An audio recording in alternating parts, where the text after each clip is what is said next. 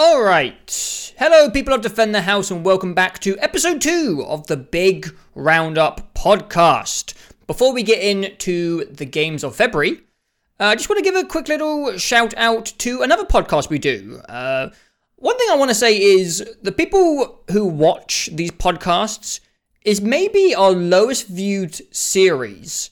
And I think it has maybe the most positive comments out of any videos we do.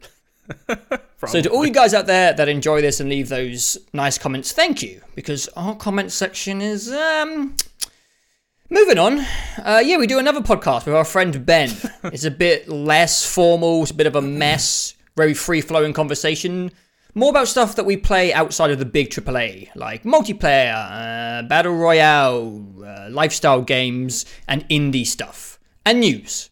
A generic fucking gaming podcast. But if you like this stuff, there was more of that available on... wherever you're listening to your podcast. Yes. Pretty much. Because by the time this has gone up, you will have spread our podcast into all the crevices of the internet. Sorry about that. But anyway. It doesn't wash out. February 2019. Let's go chronological. Yeah. Starting with Devil May Cry 5.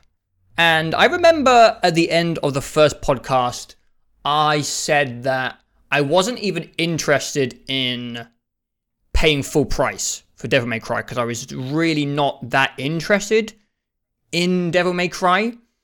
I have played the franchise very casually. I used to play 1, 2, and 3 with my friend on the PlayStation. I don't think I touched 4. And we messed around and played the remake by Ninja Theory last year, and I enjoyed it. I enjoyed the Ninja Theory game.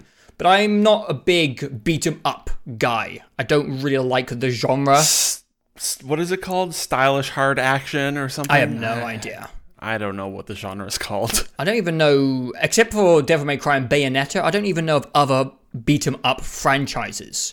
But God of War originally was totally one of these. Yeah, and I didn't really play the original God of Wars. I played 3 because it was really cinematic and visually amazing for the time. But I think I tried to go back to 1 and 2 and I didn't really get very far. So not really my thing. I don't like fighting games. I don't really like learning button combinations. I don't know why. It's just something that doesn't really... I don't know. I just don't... It doesn't stick in my brain. Yeah. Yeah. But for whatever reason... which we'll get into, I fucking loved Devil May Cry. I think Devil May Cry 5 is one of the coolest games ever made. It rips shit, this game. Holy shit did I love Devil May Cry 5.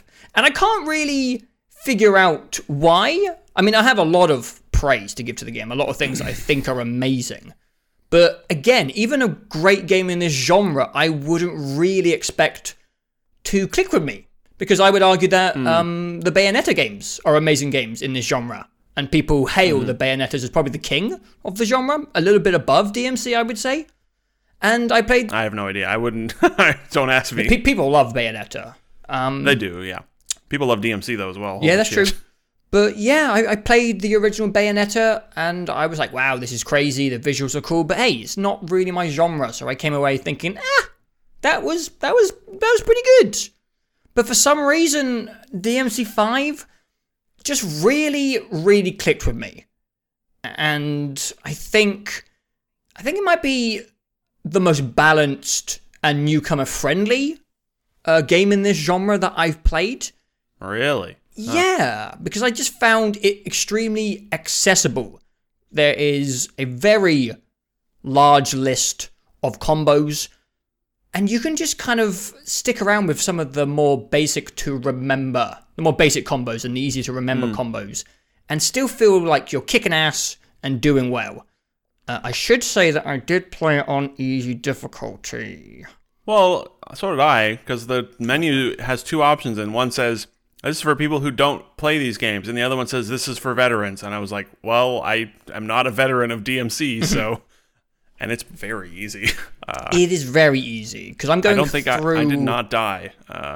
No, I don't think I did either. It's pretty much impossible to die in that game, though, because you get like 17 of those revive tokens, and you can just pay red orbs as well to revive yourself. So yeah, I didn't even know about that mechanic because I haven't died either yet. Yeah. Yeah, I only heard about that and I was like, oh I saw it on no a stream. idea. I saw someone die. But yeah, I mean, there's two components of DMC. There's the combat, which is obviously the heartier version of the game, and there's the story. And I don't really know what's going on in the story, but we can talk about the cutscenes. But before we dive in, I might as well pass it over to you and let you give your general consensus on DMC 5. My general consensus on DMC 5 is more or less in line with all the other character action games I played, which is like, yeah, it was good. It was okay. It was good. Yeah. It had some good stuff in it. Like I can't really debate or argue against you because I expected to feel how you felt. And I don't know if I can break down why it clicked so much with me.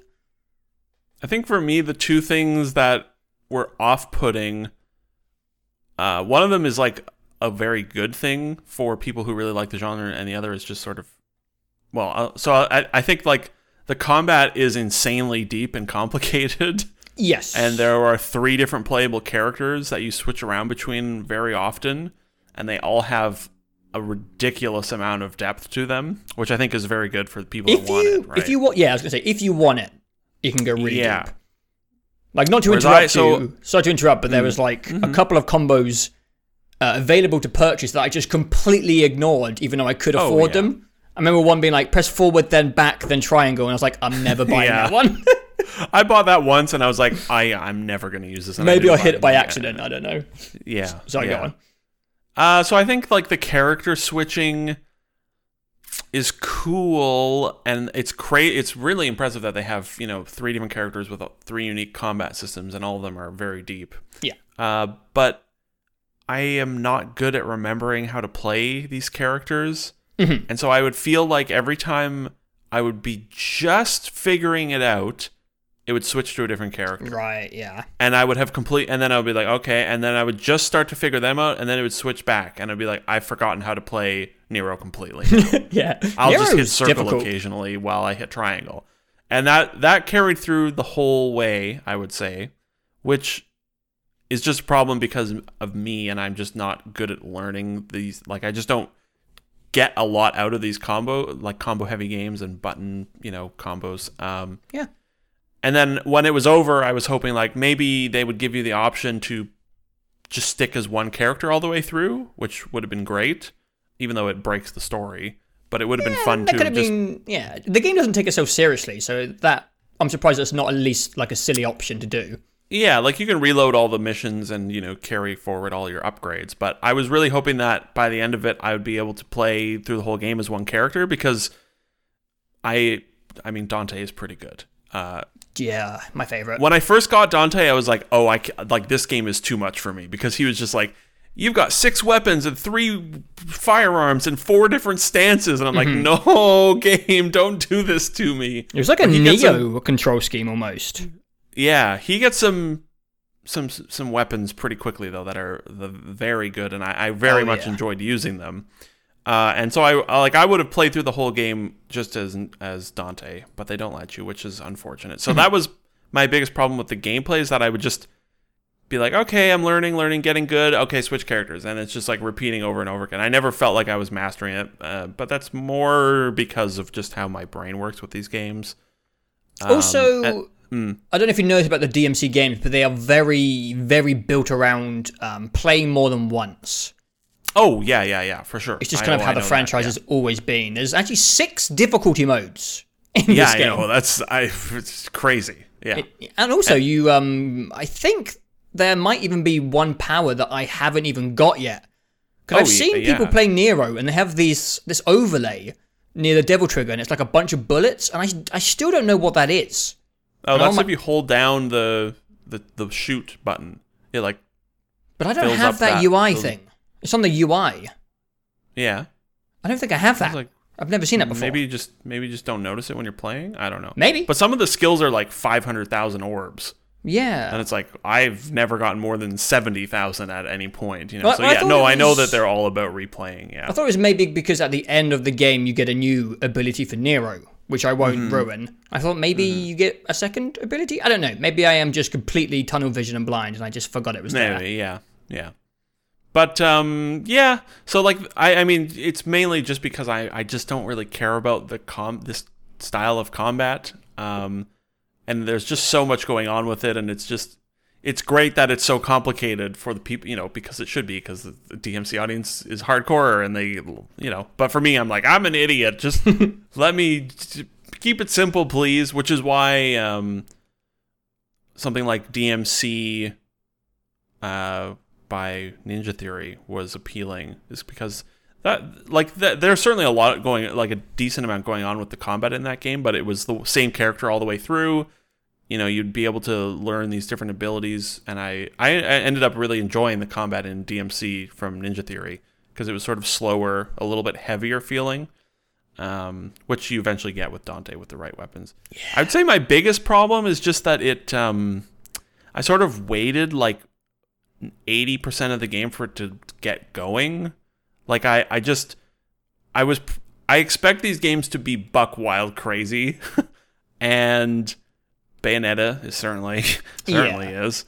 DMC, I would say, from Ninja Theory, gets there pretty quickly and does some pretty amazing stuff with level design and presentation very quickly. And this, I just thought, like, the cutscenes are very compelling, and they do some fun stuff.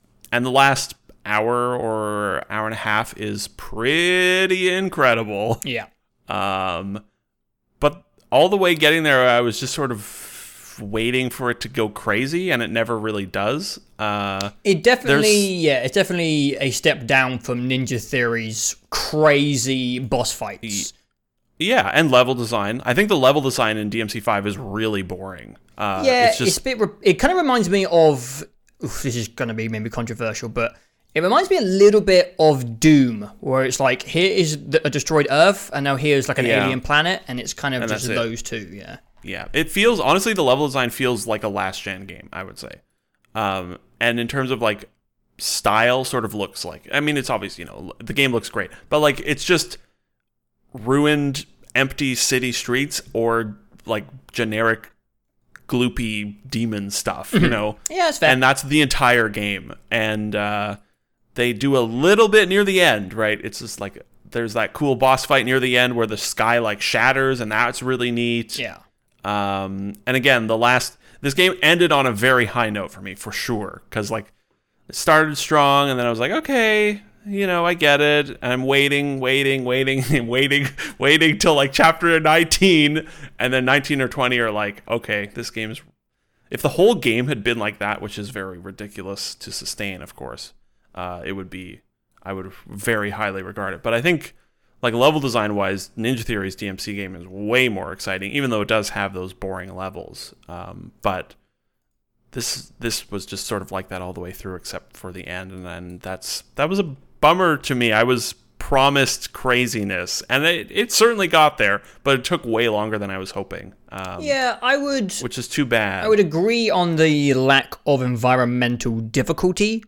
But I think for me, I was just enjoying the combat so much and the pacing of the game so much that kind of faded away and became a little bit irrelevant to my enjoyment of the experience. And it might have helped that I beat it in a very small amount of sessions, because I really got into it quite quickly, and there just hasn't been much out. I'm a bit desperate right now when it comes to video games.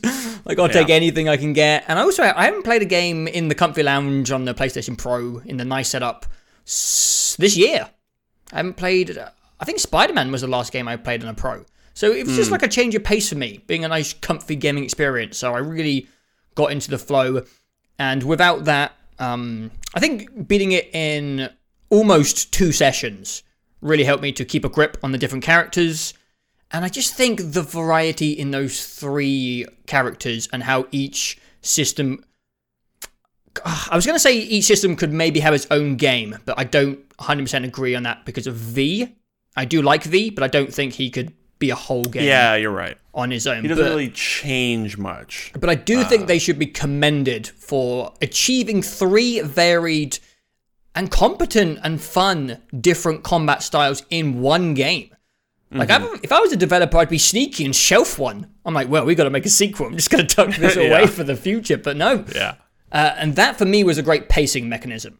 I really enjoyed switching between the characters, and I couldn't really decide which one I liked the most. I found Nero to be a bit overwhelming at first, because you get a lot of devil triggers, his little arms, very quickly. Yeah. And I was like, fucking hell, I've got 7 arms. I don't even know what any of them do. I didn't understand that system for quite a long time. Me neither. I thought you could... I was like, how do you switch between the arms? And it's like, no, you destroy it and lose the other one. I'm like, oh, I didn't get that for a very long time. Yeah, I didn't even know you could hold down circle. I think I missed that tutorial for like a big mega attack. And I was like, oh, I didn't know. I don't know if I knew that either.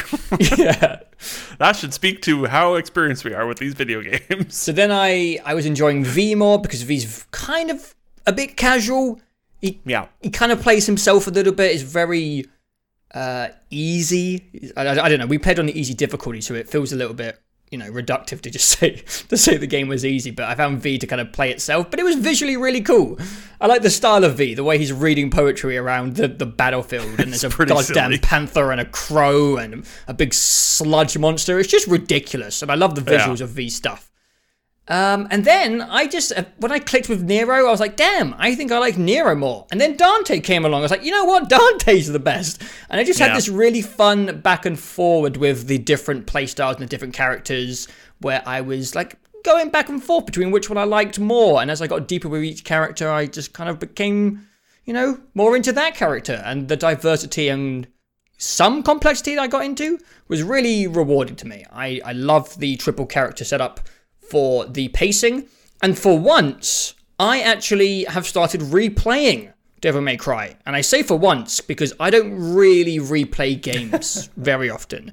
I have a weird brain, and I just like to try and tick off as many games and get to new experiences. But when I came out the end of DMC5, this might be because I'm not very experienced with the genre, but I just didn't feel like I had mastered any of them. Maybe V. V's pretty easy.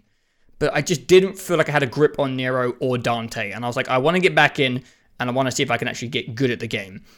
Who knows if I'm going to ever get there, because I'm halfway through normal mode, and I'm still like getting A's and B's. So who knows if I'm ever going to be good at the game.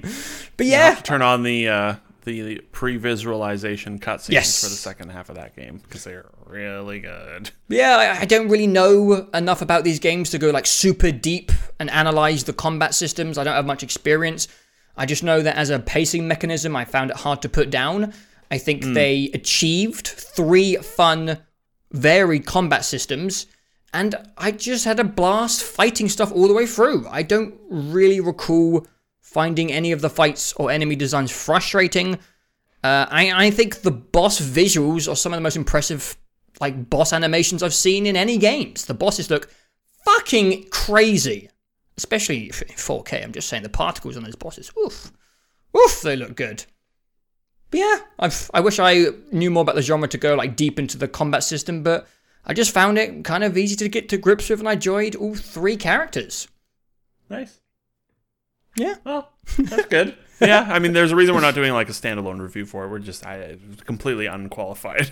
Yes, we are unqualified for sure. Yeah, that's sort of my gist of it. Is I wish it was way crazier, and I wish you could just stick with one character. I think it would make sense for a replay. I totally get it for the first time through, but I probably would have replayed that whole game with the previous live action cutscenes enabled, and if I could just play Dante, I would probably replay most of that game. What did you think of the weird co-op cameo system? That's what they call it, a cameo system. Didn't understand it at all. I don't think they ever explained it, or if they did, I missed it. So I never saw anything. Sometimes I would just get a thing that said, rate this guy, and I was like, well, I'm not going to not give him stylish, so good job, but I have no idea what that was. I literally have no idea. I one time heard some fighting happening somewhere, but I think it was just, I don't know if it was it happened late in the game when there's it made sense for it to be with the other story character to be there. Yeah. Or maybe that was a human. I don't know. I have no idea. Yeah, if you see a character, it is another player. It's like their data. I don't know. I think it might be live. Because I think it's their data, because I I don't know how you would invade is the wrong word, but you know what I mean. Like, I don't know how you would invade someone else's game. Well, when you load one of those levels, it says searching for session, and then it has their name on the left. And I think one time I paused it when it made some food, and it had a different name. So I assume it just like unsynced. I don't know. They haven't really like gone into detail about how it works, but I know it's other players. You might be right. It might just be a replay of what they did. But there are some levels where you can actually not just see them in the distance, but you cross paths with them properly. Oh, weird. No, I never saw any of that. I had that in 2 levels. One was V and Nero, and one's when you can choose between all 3 of them. Someone who's playing Dante bumped into me. Nope. Like I said, I heard a fight happening once in the distance. I was like, what's going on? I'm confused. Oh, that's a shame. Saw like the rate someone's style 3 times, and that was it. And I was like, okay, I don't know what's happening. That's a bit of a bummer. Because it's weird to have like an what's the word I was going to use? Almost like a subtle multiplayer version. I don't know. It's a really weird system. It's weird that it's in there, yeah. But I think it's kind of neat. It's a little bit confusing. I think understated was the word I was looking for. It's just like this really small thing, but they've obviously like set up servers for it, and I don't know. It's an experimental and unique idea, and I think it's kind of neat. Especially when you play the other side and you see someone like playing as Nero, etc. Yeah, I thought it was cool. From a tech point of view, I've never seen someone do like a really understated and subtle co-op experience where it's not really co-op, they're just in the background doing their own thing. It's weird, but it's interesting. Very in the background, apparently. Yeah, I guess so, yeah. Gotta get the binoculars out for me, I guess. I don't know. Yeah, I don't know. The story is nonsense, but it knows that. The whole game is very good about, like, it's pretty self-serious, but in a way that, like, in a trashy way, like, yeah, they know what they're doing, I would say. It's not a funny game for the most part, but they know, like, the Capcom, everyone that made the game understands what they're doing with the tone. There are moments of comedy for sure. Like, I loved all of the intro funny things what they do with the van shop every time you call her, and there's some elaborate, like, yeah, it's so funny. That's great. And I was cheering or laughing, I don't know. I was making excited noises for the last hour or so of that game, because they really do get there big time by the end of that game. Like, they really, the last hour of that game is definitely one of the best last hours of a game I've played in quite a while. It really ended on a high note for me, and definitely improved my overall opinion of it, because if it hadn't achieved that level of craziness that I was hoping for, I would have been just giving this game a big shrug, basically. I will say I was disappointed when Dante and another person go off to do something, and you don't really get to play that mission. Maybe because I was just enjoying myself, and I was like, hell yeah, let's do more stuff. And then it's just like a little credits thing. I was like, oh, I kind of wanted to do that mission. It felt like a tease. Yeah. Maybe DLC is coming up. Who knows? Maybe, yeah. Yeah. Yeah. Also, it looks very good. I think in-game, gameplay looks solid. I think the quality of the environments let it down, but like the particles and animations and all that are really good. Yeah, the boss fights look really impressive, I thought. And the character models look good, but the cutscenes are really wild looking. Yeah, I think all the characters and all the voice actors did a really good job. I thought. Yeah. A lot of charisma, a lot of goofiness, and I pretty much enjoyed all of the cutscenes, even though didn't really understand what was going on. It's kind of similar to our Resident Evil 2 talk, where we're just so behind on the franchise but it's just gibberish at this point for us. Yeah, Resident Evil 2 is a little, easier. It's like, evil corporation doing tests. It's like, okay, I can understand that part of it. But this is like, I don't know, there's a giant demonic tree that sucks blood. I don't know. I don't know. I have no idea. But yeah, like, the characters are all kind of like cringy and emo in a way, but like, again, it's all presented well. And like, the voice actors do a good job. Everyone seems to understand what they're doing. Like, it's very self-serious, and V is always like, I'm reading poetry in this, and it's very, You actually sound and like Nier's a bit of a whiny bitch, and Dante is just like this cocky asshole, and everybody, they do a really good job with the character stuff, and the cutscenes were very compelling. And That helps that it looks so ridiculously good, the cutscenes. I will say, one thing I did find a little bit weird is it does look quite close to Resident Evil 2 visually at times. You know what I mean? The character models especially, yeah. Yeah. It has this engine has that style, like the sort of over-animated almost, I don't know. It doesn't look just like it. It's almost like a cousin of it, if that makes sense. Yeah. It's close enough where I'm like, this looks a little bit like RE2. Not a bad thing, but just something I wanted to point out. Totally, yeah. I think my only other complaint is there are a lot of loading times. There are, yeah. I'm glad you mentioned that. I've only started noticing it more because I was replaying it and I forgot to switch over to those pre-viz cutscenes, which I do want to watch. Mm-hmm. But before that, I was like, I've seen this cutscene, I'm going to skip it. And if you're skipping cutscenes, which I assume a lot of people will be doing if they're playing it 3 or 4 times, there's a lot of loading screens because it has to load the cutscenes. And sometimes there's like 2 or 3 of them. It's got a lot of cutscenes in the game. So if you're just skipping them, sometimes it's 2 to 3 loading bars before getting into the mission. Jeez. And you have to load to like get to the shop and get back out of the shop. Yeah. There's definitely a lot of loads, which is unfortunate. Yeah, it's a minor complaint. For me, the pacing and actually getting into all 3 combat systems was enough for me to have an absolute blast all the way through. And I thought the bosses were visually amazing and varied and fun. And I look forward to slowly replaying it. I don't know how many times I'm going to beat it. There is one mode which sounds really fun where everyone is one hit. I think it's called Heaven or Hell mode. And all the enemies are one hit. And that just sounds really fun to blast through. So I think I'm going to try and get to that mode. That sounds pretty good. Yeah.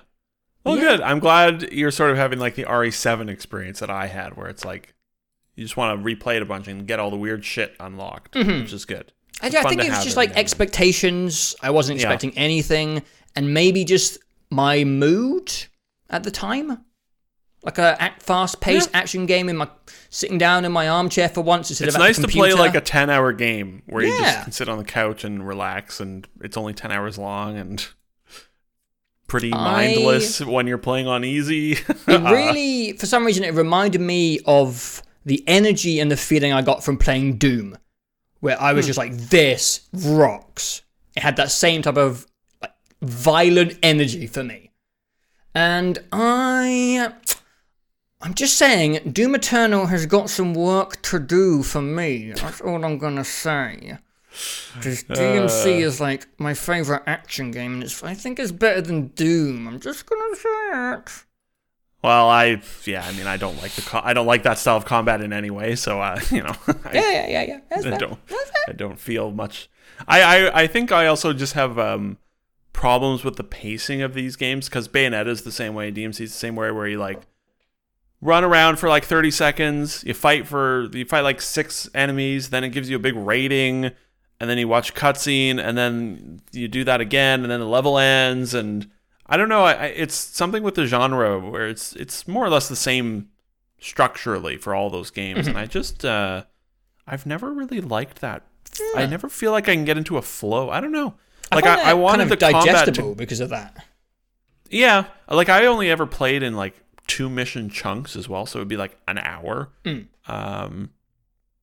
maybe 90 minutes, which it was pretty digestible, but I feel like I'm never able to get into a flow because the combat is really quick as well. I don't know. I sort of prefer longer stretches of playing, Yeah. I don't know if that makes sense. Where it's like I'd rather play for like 30 minutes and then spend 5 minutes in cutscenes and then another 30 minutes or something, but that's whatever. People that like Devil May Cry seem to be really, really loving the combat in this game, which is good to see, especially Dante. God, it's good. Because Dante has the best in-game weapon in video games. I'm putting it out there. I don't think it's a new weapon pretty good for DMC, but I've never seen it before, so I think it's fucking crazy. Man, it's pretty good. I pretty much only use that weapon as well. You know what would be pretty good is if Doom Guy used that weapon in Doom Eternal. Yeah. He could totally use that thing. He just punches Dante in the face and takes it off of him. That'd be pretty sweet. Oh my god. That would be amazing. Doing that. Are we rating this? We doing our stars? Oh, sure. If you want to. Well, we haven't really... Have we decided the way we're doing this? Are we doing one score? Are we having our own scores? There's no rules. It only really comes into play when we do a standalone review, really. Yes, that is true. And since we're not doing a DMC5 standalone review, I guess it doesn't matter that we're probably going to have some conflict when it comes to the amount of stars we're going to give it. Probably, yeah. Because, well, are we doing... Is there half stars? If there's not half stars, this is a 5-star game for me. I still haven't decided because I haven't needed to do a half-star game for a review yet. And it only becomes real once it's gotten a review, a standalone review. If it's half stars, it's 4.5. If it's full stars, it's 5 stars. I think half stars are a cop-out. 5 stars. Fuck it. There you go. Take it. There you go. I don't even feel... I don't know. I don't even feel like I'm able to give it a score because it's like... Well, at least you're honest about, My time with it is like probably a 3-star time with it, except for the end, which was like 5 stars. The last hour was like 5-star experience. The last 90 minutes maybe was like a 5-star experience. Everything else I was just kind of like, this is good. Like, it's one of those things where I know it's well made. Yeah. But I just don't it just doesn't click with me very much. And I knew that going in. Like, so you respect it more than you enjoy it. Yeah, like I don't really, I can't hold it against the game that it's like, I know this genre is not for me. Like, just fundamentally. So like. People will get it. As long as you're open about that stuff, people will get it. Yeah. So, I mean, but it makes me feel like I shouldn't even put a rating on it because I just don't feel like qualified to do that. Okay, so what you're saying is just 5 stars. Sure, there you go. Hell Fine. Yeah. Hell yeah. God, the game 5 and awesome. 3, 5 and 4. I don't know, man. Who cares? 7 stars out of 5. 7-star game out of 5. Hell yeah, that's what it deserves. This game's awesome. I'm surprised I didn't know that you liked it so much. And Me too. Cool. I was not expecting it. Yeah. Who would have thought? I was gonna say of the 2 big Capcom games, RE2 is much more my thing. Much more enjoyable. Fair. Even though, man, the last hour of DMC5 was good. Hell yeah. Well, talking about... God. Let's move on from something really exciting... Never something completely boring.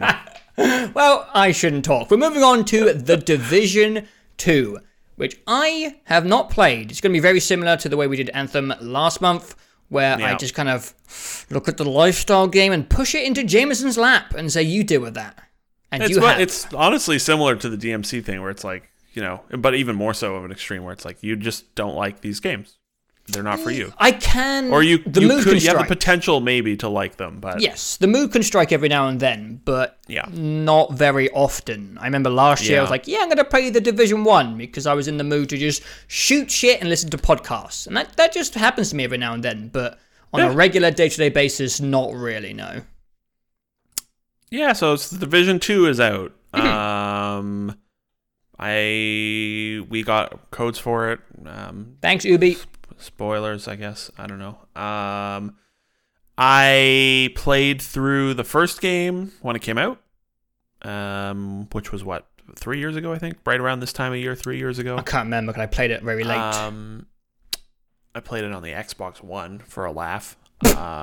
Christ. And I played through that game, hit the max level, played a little bit more after that. It was 30 hours or so. For over 2 or 3 weeks, and then I never touched it again.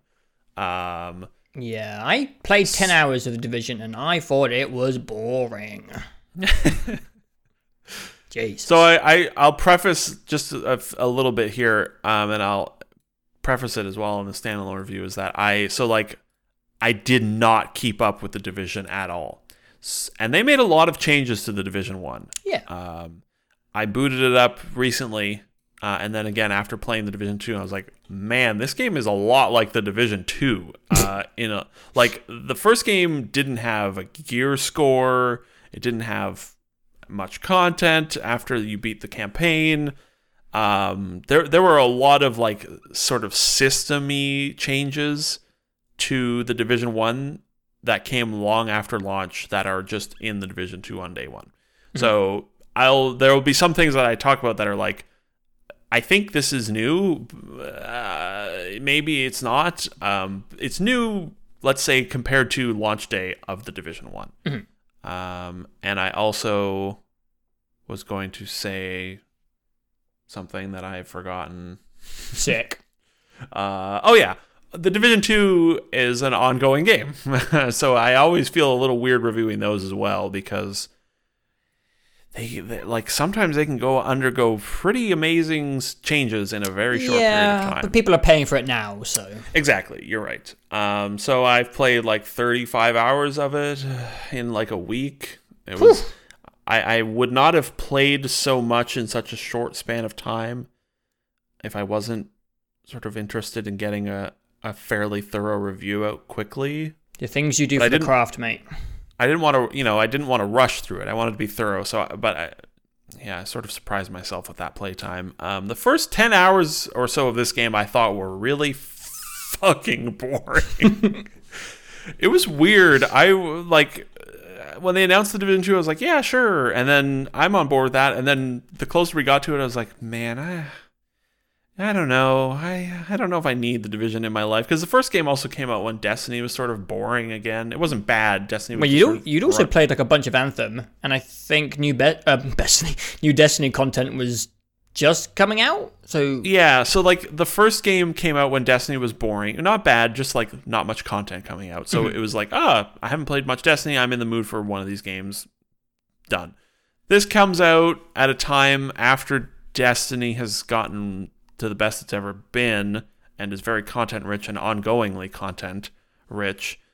And I was sort of thinking Anthem would be good, but then after I played Anthem, I was like, I'm actually kind of looking forward to the Division 2, because it should be well made at the very least. Yeah. Which it is. And then I got into it, and like I said, the first 5, 8, 10, maybe even 10 hours, maybe it was more like 7, I don't know.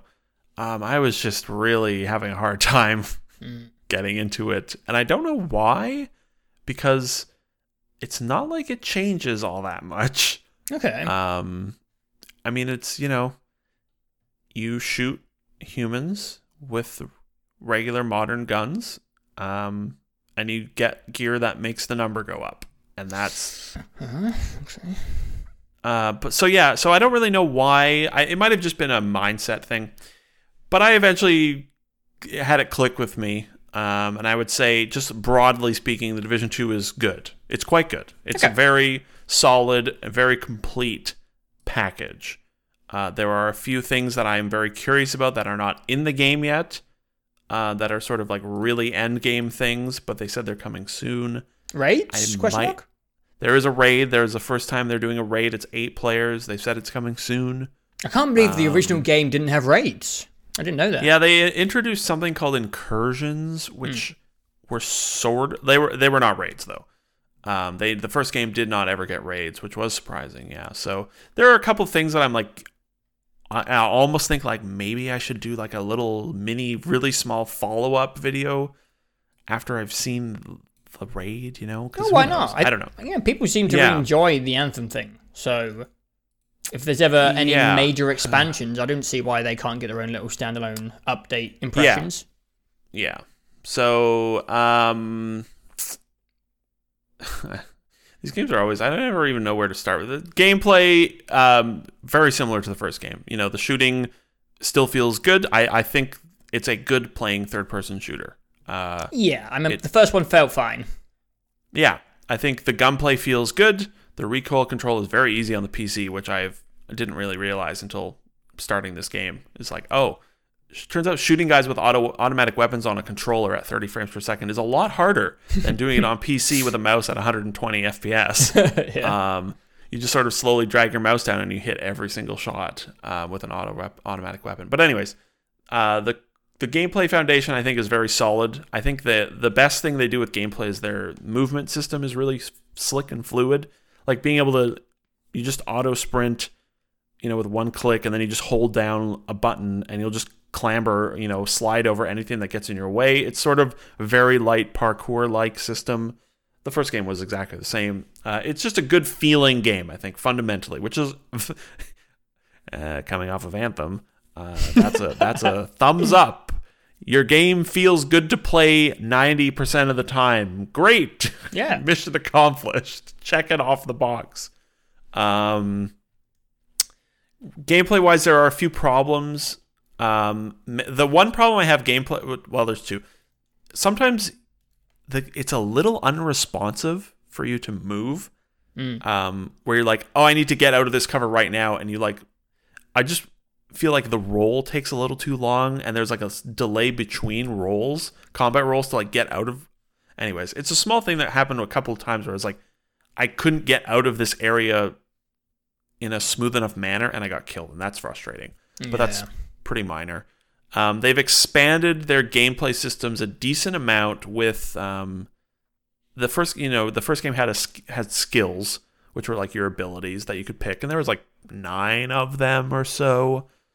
And they weren't very interesting. It was like the one that everyone used was like you could get like a turret. I think it was a turret, or it was like some sort of sticky bomb, and you could use you could put down like a healing device, and that I feel like that's all anyone ever used in the first game. This one they've expanded it. I think there are 8 different skill types, and then so there's like a drone, there's a shield, there's a turret, there's like a little rolling golf ball that explodes that follows you around. There's a chemical launcher. There's like a magic healing device. So there's 8 of those skills, and each of them has 4 different versions, basically. So like the drone, one of them will fly around and shoot enemies. Another one of them will fly around you and create like a barrier in front of you to try and like sort of deflect enemy bullets. The chemical launcher, you can launch like a healing gas, or you can launch a flammable gas, or you can launch a corrosive gas, and one other one that I can't remember. Oh, a cement. You can launch it's like riot foam that you can shoot at an enemy, and it like locks them in place for like a few seconds while they try and break out of it, which is kind of fun. Neat. Yeah. So they've successfully expanded the gameplay options, I think, quite substantially with the skill system. There's a lot of versatility to what you can use. You know, you can only have 2 equipped at once, but there are many options, and a lot of them seem very, very effective. And those get much more interesting when you're playing with other people, and you're playing on a slightly higher difficulty, or it's more challenging where you have to, use they do a good job of making you need to use your abilities regularly, which is good, which is an improvement over the first game. The enemy variety is quite good. There are what? 4. Really? Well, okay. I mean, visually, no. Like they're all human beings, right? Like the legibility, I think, is one of the problems with it is that like they just all look like humans, and often at a distance, I can't really tell which faction they are. Once they start playing, once you start fighting them, you sort of realize, oh, this is these guys. Okay, this makes sense. And I know who they are. But sometimes at a distance, you're like, are these the guys with yellow on their jacket or green? I don't know. But yeah, there's a faction that's like really explosives heavy. There's guys with like TNT strapped to their chest that just run at you, and you can shoot the TNT and cause it to explode. They have like Molotovs, and they have little RC cars with TNT on them as well that they drive towards you. Or the boss variant of that faction has a fucking RC car with saw blades on the front. Hey, that's pretty cool. Yeah, and they drive that towards you, and it'll cause you to bleed, which skips your armor. You have armor now in this game as well. So in the first game, it was just a health bar. In this, you have a health bar and then an armor on top. It's basically like your bulletproof vest, essentially. And that gets depleted first, and then your health bar. And the armor doesn't replenish. You have to heal it, basically. And you get like 5 heals or something. Anyway, it's not a very substantial change. But back to enemies. So there's like that faction. There's another faction that's like really into drugs, and one of the enemies just like takes a hit of like radical green gas and runs at you, goes all crazy, gets more HP, and just runs at you to punch you. There's a third faction that I'm completely forgetting right now. And then there's a fourth faction that only comes in once you've beaten the game. And they are like the super military faction who have like fucking robot drone dogs that run around and shoot you. You know that? What's that? I actually think I've seen it in the trailer. The robot dog. What's the thing. Like big dog robot or whatever? Big dog. The one robot? That you. What's it? Boston Dynamics big dog. You know this one here. I'm just gonna link it to you. Okay. It's the one that the guy like kicks. You know, and it. Yes. For some reason, I was thinking in a video game. Yeah, the Metal Gear looking robot. That's real though. Yeah. They have things like that with like Boston Dynamics. Those guys are nuts. Yeah. So they have robots like that walk around the battlefield, which is interesting. They have little drones that they throw out. They have EMPs that they throw at you. The enemy variety is much improved over the first game. I don't remember anything about the enemies from the first game except for sometimes they would have a flamethrower. Yeah, I don't remember any unique and interesting abilities or behaviors. Yeah. So that's probably the biggest change gameplay-wise is that there's a lot more variety to the enemies, and they're fairly different to fight against a lot of the times. You know, one of them has like a guy who can go around and revive enemies that you've killed, and heal them and give them different ammo types, and there's a lot of variety there, which is cool. Fuck man, there's so much.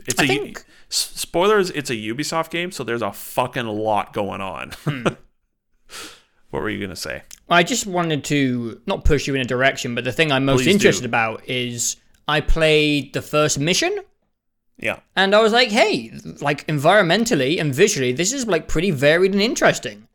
And I was like, is it just like the pilot of a new show where they put it all into the first mission because you're clearing out these enemies near the White House, which is, I think, the base, right? The hub? And I was like, I might play the campaign, but I might as well wait to this talk and let you confirm that it is at least interesting and varied.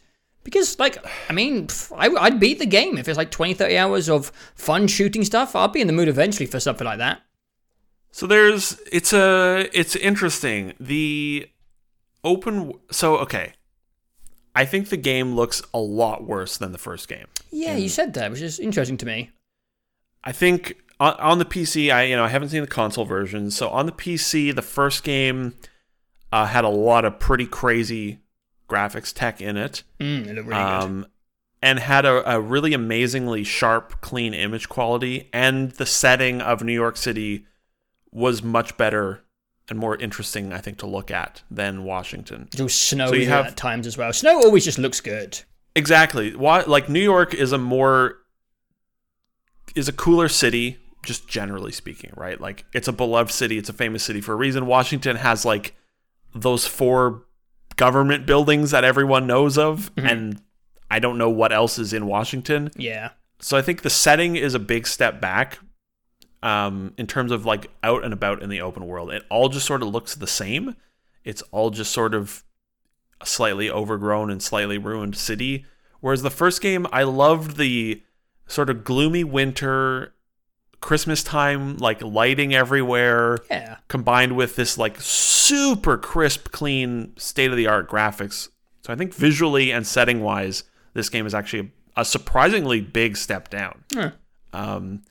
But it makes up for it a bit in the missions, which all take place, like the first game, they all take place in unique interiors. And the interiors are much more varied than the first game. There's definitely still a lot of, hotels and parking lots and generic, regular environments. But you go through like 3 different types of museums. You go through like a Native American museum. You go through a train museum, which is fun. Nice.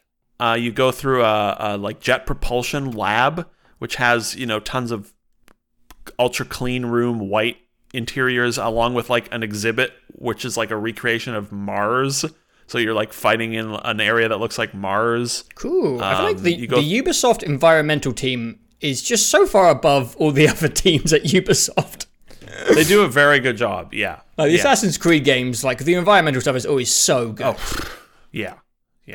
So the interiors are really good. Every one of them has their own personality, I would say, or for the most part, there's like at least a dozen or so that are like very distinct. There's one where you go through like a newsroom, a news facility, and there's like fucking TVs on the entire wall and ceiling in one area, and they're all like flickering, and it looks like, yeah. So the interiors, I think, are actually really good. They're a big step up from the first game, and that's where the game actually looks quite good. But out and about, not very interesting, but the missions are good, and that makes up for the sort of step back in visual quality, I would say. There's, the leveling process is very much like the first game. There are main missions and side missions that you do. Those are pretty much identical to the first game, I would say. Like structurally. The side missions are a little bit better as well, about taking place in unique areas like the main missions, except they're just smaller. The side missions probably are more fleshed out than the first game, but I just don't remember them very well from the first game. And then there was like, there was like the weird side of events, sort of just world events that would happen in the first game, and that was about it.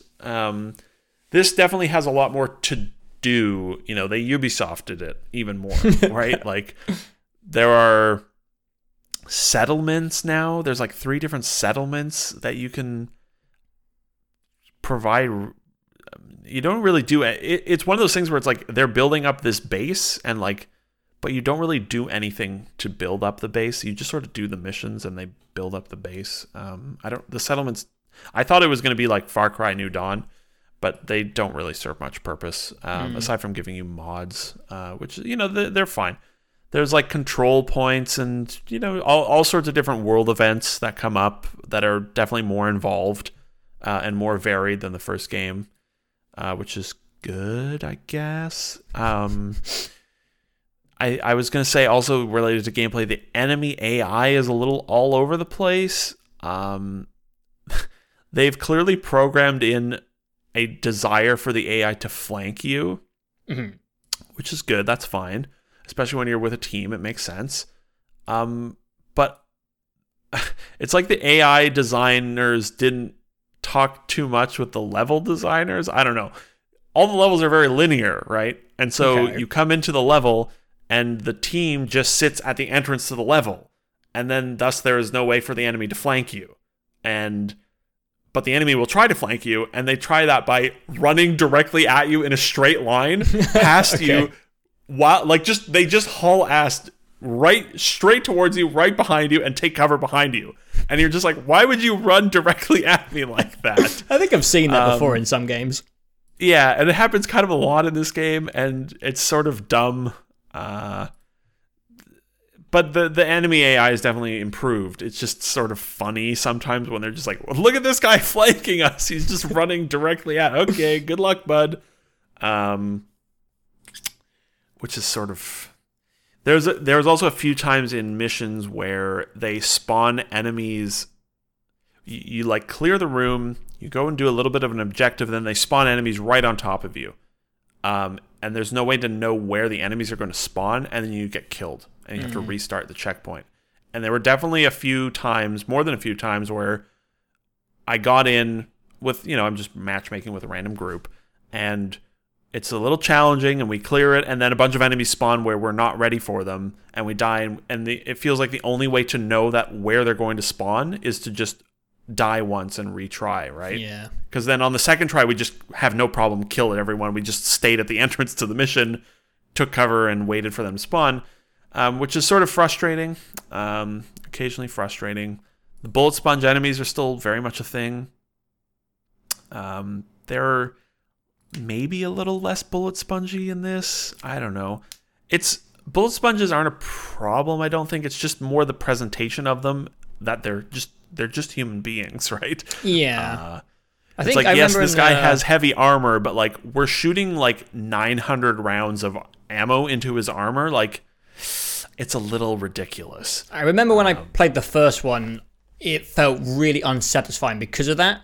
And I pretty much just mained a It wasn't a sniper, it was like a bolt action rifle that could one-shot, headshot most enemies, not the bosses. But that was the only way I could really get any satisfaction from the gunplay, because it actually felt like I was doing a lot of damage instead of just tickling them for 20 minutes. Yeah, so that's still very much the case. I would say it's more satisfying to use like a sniper rifle, pick off the red bar, normal enemies, but then like you get the big guys that just have an absolutely ridiculous amount of health, which is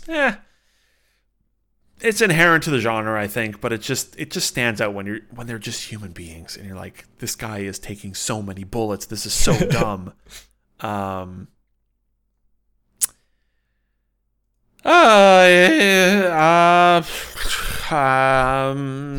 don't know, man. Okay, I like the gist of it is leveling up to level 30 is very easy going, straightforward. There's a ton of options for how you get there. And it's very similar to the first game, except that there's more content to do, especially more side content to do. Like that route to level 30 it's very, very, very similar to the first game. Where the first game failed was when he hit level 30. And it was like, now what? And they said, we didn't think of that. And we didn't think anyone would get this far. No. So you got to level 30, you're like, oh, that was fun. And then there was like, now there's nothing to do, which is, of course, seems to be the problem that all these games always have. Destiny did it twice. The Division did it. Anthem really did it. This game's cool when you get to the max level. They do some cool stuff. Some of it's very smart. So when you get to level 30, they introduce world tiers, which is like there's world 1 or tier 1, 2, 3, 4, 5, and that basically just sort of refreshes things every time the tier resets and ups the difficulty, which is, I don't know, sort of interesting. They added that to the first game, it turns out. But the neat thing they do is they introduce a new faction when you hit level 30, and this is like a super elite private military faction that basically comes in and takes over the whole map and invades all of the story missions. All the story missions repop back up on the map and say they're now invaded. And what they're basically doing is trying to undo all the things you did in the story missions. Okay. And so then you get to go and replay all of the story missions again, but with this new faction. And it's a very smart remixing way. It's a very smart use of their content where it's like, okay, we have all these levels and now let's remix them in a way that makes them feel surprisingly different, without actually having to make 15 new missions, right? Yeah, I think that actually makes sense, because anyone who knows the genre is not going to count that as a negative, because they know that they can't be cranking out a full campaign every week. So it's kind of an efficient and smart way of getting you to replay the content, but in a way that feels new. Yeah, so I almost forgot to mention they have 3 of these things called strongholds, just like Anthem, actually, now that I think of it, which are bigger, longer levels. Though like the normal missions in Division are like probably 20 minutes, the strongholds are more like 40, 45 minutes. They're just like a really huge version of a mission, again, in a unique area. So you get all these missions that are become invaded, and the enemy plays very differently because they're the ones that have all these crazy... Their technology is very similar to your technology, so it's almost like fighting against, yourselves in a way. The real enemy is always yourself. And the mission objectives are completely different. The dialogue is completely different. The path is exactly the same, but the layout and presentation of the enemies and stuff like that is completely different. And those invaded missions feel close enough to being new missions, really, which is cool. I think it's a very smart use of that. And so you do enough of the missions, and it then lets you attack one of the strongholds. Same thing, the stronghold has been invaded. It plays out, pretty differently. When you defeat a stronghold, it ups your world tier level, which makes all the enemies harder and the loot better. And then you move on and keep playing missions, do the next stronghold, keep playing missions, do the next stronghold. And then there's a 4th stronghold that's coming soon, they said, which will sort of be like the final tier of world and apparently a bunch of stuff comes with that 5th world tier, but they just haven't launched it yet. And then there is a raid coming. And also when you hit level 30, you get basically like a super ability. It's sort of like somewhere between a heavy weapon in Destiny and your ultimate ability in any game that has an ultimate ability. Okay. You get to pick between a grenade launcher, a sniper rifle, and a crossbow, and they're like just basically super powerful weapons. And they're infrequent ammo drops, but they do like just insane amounts of damage. They have their own skill tree associated with them. You can respec those skill trees at any time. You can swap between any of the 3 weapons whenever you want. There's nothing that stops you from doing that, that's pretty cool. That's a smart thing to add to mix things up a bit as you play more of the game. They're going to be adding 3 more of those specializations down the road, which is good. That's cool. There's stuff. There's quite a bit there. And then you add in gear and leveling up to the max level, and gear has mod slots on it that I think there's an enormous amount of potential to really make a build in this game in a way that the other ones don't really allow for. Because like Destiny's, you can like sort of spec towards like, I'm going to play PvP and my gear is spec towards that. Or you can, but like that's kind of it. There's not like a huge amount of build specific variety in Destiny. And Anthem, I mean, why would you bother making a build in Anthem? I don't know. Don't get into that. Whereas this, it's like there's a lot of different perks on weapons and gear as you get higher up in level, and the mods can enhance those perks. And so I can definitely see, in a month or so, there being like, okay, this person is really spec towards like a glass cannon build, or this guy is just a heavy take cover and shoot and shoot and shoot, and like, maybe he's got a gun that like when you empty the clip and reload, it doubles the rate of fire and damage, which is something that can happen. And I think there's an enormous amount of potential for building very specific characters in this game, which was not present in the first game on day one. I think a lot of it they added to the first game, so it's a little weird, but this is, a day one experience. This has been a rambling, deeply incoherent talk on The Division, I know. These games are weird to just sit down and talk about without much.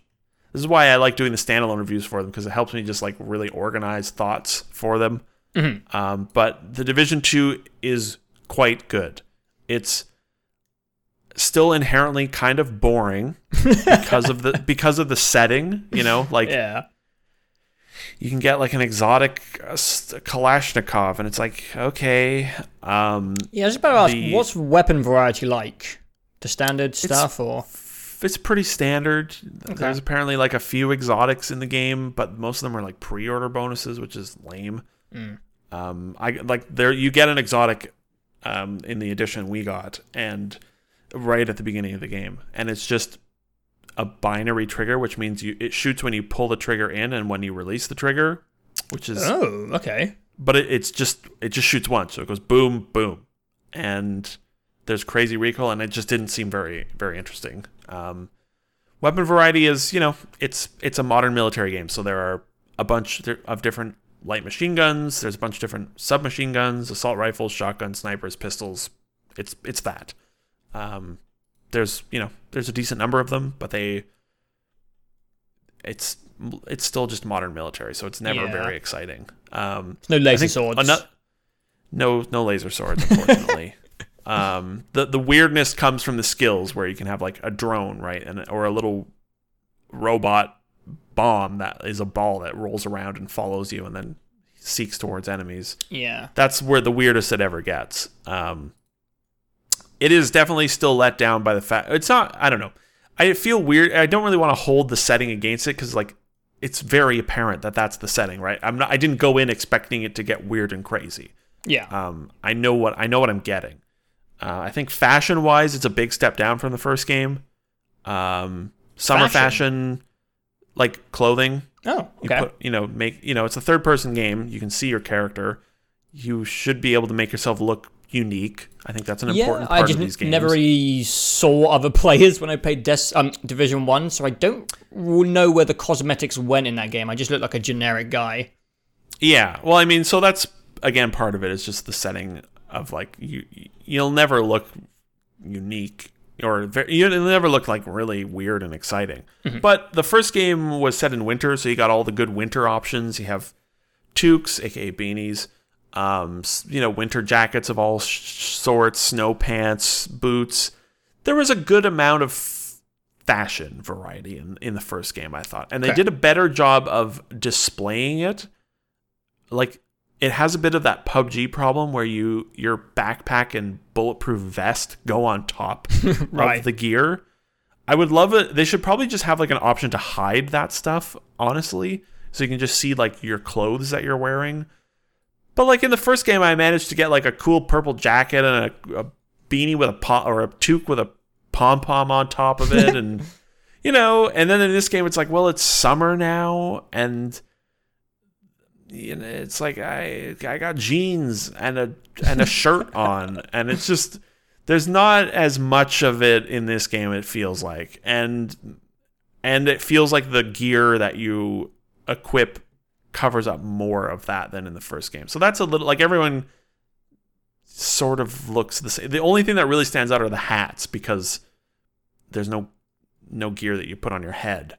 So it's like, oh, this guy's got a red beret on, and I've got a baseball cap, and that guy's got a cowboy hat. But that's sort of it. So it's one of those things that's like... It's like the Team Fortress 2 format. Yeah, a little bit. But it's just one of those things that's sort of a letdown a little bit, but it's also inherent to just the setting, where it's like, things are never going to look too wild. Mm-hmm. But in that regard, I think there is less variety than the first game. It's a little buggy. It's a little janky. It's nothing. It's all very peripheral, very harmless bugs, I would say. I had one where I wasn't able to move after being revived, which that wasn't very fun. I had to just quit the game. But it only happened once. I had one hard crash with no error, which was unfortunate. But when I rebooted the game, it immediately put me back in the mission that I was playing without good. Asking or anything, that is good. Yeah, I had one time where a piece of like no texture white terrain spawned on a staircase, and I couldn't walk up the staircase. Oh, that's interesting. Which was really weird. I couldn't shoot through it or do anything. There's a little bit of jank in there, but it's the type that is, for the most part, peripheral and very harmless. There's apparently a bug though that right now where you can't. Some of the skills just don't work. Like you click the button and they don't deploy. I haven't encountered that, I don't think, but that's no bueno, because that's like a core part of the combat is your skills, and if you can't use your skills, then half of the game sort of doesn't exist. But it's not bricking PS4s, so no, you're right. But they've also like that team is. I mean, it's Ubisoft. They're very good at supporting their games, but the Division 1 had like really incredible support. Even though it took them a while to get there, but they did a lot to the first game. And I mean, the first game was the one where they like delayed major expansions because they wanted to better improve the core of the game before they even released DLC, which is very irregular. And they seem very like quick to communicate and clearly have a lot planned for it down the road, which is good. So I would say if you stuck with the Division 1, I bet the Division 2 isn't that impressive, because a lot of the stuff they added to the Division 1 is just there again in 2, except it's there on day 1. Like the world tiers are there, the gear score stuff is there. There's a lot of content in the first game now. But if you're like me, which I think a lot of people did what I did, which is, played it and then moved on. Yeah. It's a good sequel to the first game. It does have a bit of that Destiny 2 problem where you're like, okay, let me get the binoculars out here to spot the difference between the first game and the second game, because it's it's a very minorly iterative sequel for sure. But in terms of the big one, which is content on day one, it is probably the most feature complete.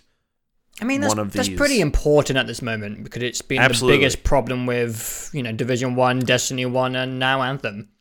Yeah. Destiny suffered from it twice with both games. Yeah. And Destiny is very much not content starved anymore, I would say. There's a lot of stuff in that game. Anthem is desperately in need of content. But this has, the campaign's about 20 hours. Pretty varied all the way through in terms of missions. And then the end game unlocks, and there's a lot of potential in the end game. It feels fresh. The end game feels fresh and different. The gameplay itself, it's we were talking about it's one of those games that's better with friends, but does that actually mean the gameplay is better with other people? Yeah, or is it just you like hanging out with that person? Yeah, and I do think The Division is one of those games that is absolutely better with other people in both senses. Okay. It's more... It complements the gameplay. Yeah, it's more fun to play with someone when you're talking to them, obviously, because the story is trash in this game, and why would you ever pay any attention to it? But then gameplay-wise, it is more engaging with another person because of the ways in which, the variety of skills, the ways in which those skills can complement each other. In that regard, it's a very big step up from the first game. So I think I was at my most bored with the game in the first day or two, which was mainly when I was playing it solo. I was having trouble matchmaking, because it wasn't really out yet for most people. And then once I was able to just matchmake, you can matchmake seamlessly into every mission, which is fantastic. The whole game has matchmaking. Literally everything is matchmaking in it. Fuck you, Destiny. They don't care. And that's good because the game is much more fun when other people are there. You don't even have to be talking to them. It's just when the skills are triggering and playing off each other, it's quite enjoyable. And the further in I have gotten, the more engaging those scenarios have become, because people, as they get higher level, they find their build, they find their abilities that they like, and you get to a point where it's now anytime I matchmake into something, we just sort of plow through it, breeze through it in a way that you weren't doing in the first 20 hours of the game, because you're getting more powerful, which is good. Oh wow, they made a game where you can feel a little more powerful near the end of it, huh? What a concept, Anthem. So yeah, there's really very little. I think that there's very little negative to say with The Division. In most regards, it's an improvement. Yeah, it sounds like it. It's very content rich. There's going to be more coming very soon. But I definitely do think, for me, Destiny's the only one that I need. You know what I mean? Yeah. But I can definitely see someone picking up The Division and be like, this is the only one I need, is The Division 2. This will satisfy me for years. Or, for many, many dozens of hours. Yeah. It's just one of those games, I've had a very good time with it, but there's nothing about it that is extraordinary, right? It's a Ubisoft game. Ubisoft are the kings this gen of making very competent, very solid, very content rich, I was going to say middle of the road or mediocre, but that is unfair. But you know what I mean? It's just they're crowd pleasers. They are the kings of crowd pleasers right now. You can shut your brain off. You walk every 30 seconds, you find something to do, and it's very quick to complete and reward you. And I don't really care for that format in most of the other Ubisoft games, but in this one, the first game in this one is the one that's clicked with me the most of their games this gen, I would say. Wow, okay. Well, just, I'm sort of tired of Assassin's Creed. Far Cry's never been for me. True, the competition isn't that stacked for Ubisoft games. Yeah, but all of Ubisoft stuff has been so solid, I would say. They have a goal of pleasing the masses, and they achieve that goal over and over again with their games. And this one seems like the most one of those, I would say. So yeah, it's good. Cool. It's a 4-star product. 4-star. Ooh, all right. I think, if I don't think the setting would ever allow for a 5-star experience unless their raid is fucking crazy, which I really don't think it will be. I mean, the raids in Destiny go pretty wild, but like the setting allows for that. Like, I don't know, would there be puzzles in a raid in Division? Like, what would those look like? I don't know.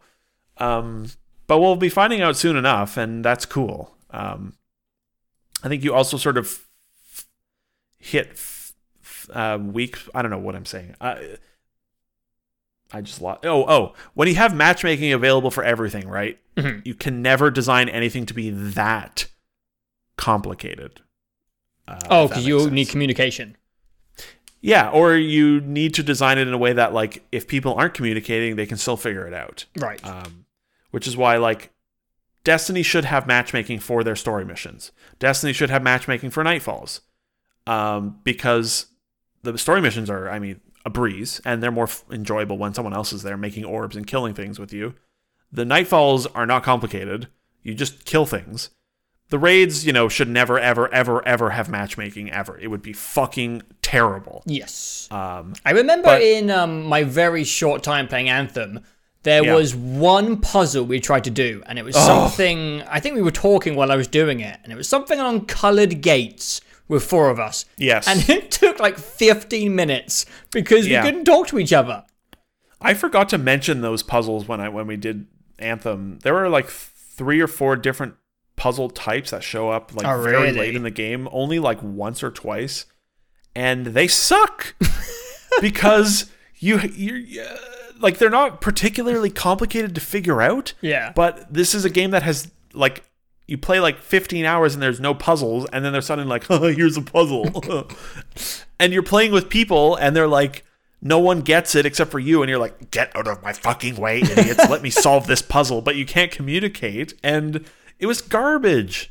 And I think Ubisoft is smart, and I suspect, like, all the content in their game, you just shoot things. Yeah. It's not complicated. You don't need to communicate. So I'll be very curious to see what their raid is like. I suspect it'll just be shooting things. With maybe there'll be a cool boss at the end. Maybe there'll be a boss mechanic. Yeah, I can't really think of what they could do mechanically, but we'll see, I guess. Yeah. So, whereas Destiny is like, they can inherently do basically whatever they want because of their setting. And I think there are a lot of small quality of life things in the Division that still stand out as being great, that were there in the first game and are still great here. It's like, you never have to worry about ammo. They just put an ammo box like every 30 feet in the Division. You just, fucking who cares? You have ammo. Mm-hmm. Easy. There's seamless, like, the matchmaking is so slick and quick and easy and effective. You're out in the world, you walk up, and the, like, UI overlay for the mission start pops up, and you just say, matchmake me with someone. And it says, okay, we're doing it. And then it says, we found someone. Do you want to join them? And you click yes. And then you very quickly load, and you're standing right where you left off.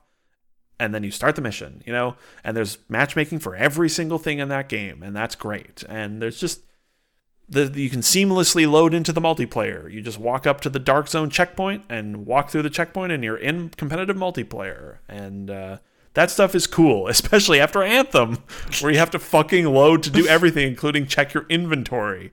So I think if you're coming off of Anthem, or you were going to play Anthem and then didn't, basically the Division 2 looks it looks even better after Anthem coming out.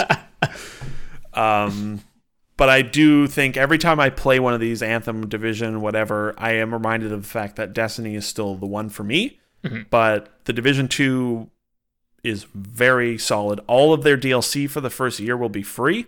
Oh, okay. Which is fantastic.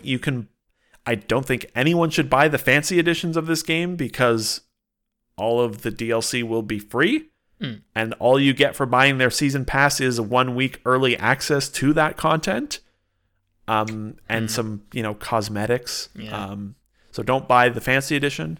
But if you liked the first game and bounced off of it, or, didn't come back to it, if you wanted to like Anthem and hated it because it's Anthem, or if you're tired of Destiny, whatever, Division 2 is all around very solid, very competently made, content rich, more content coming very soon, a year of free content.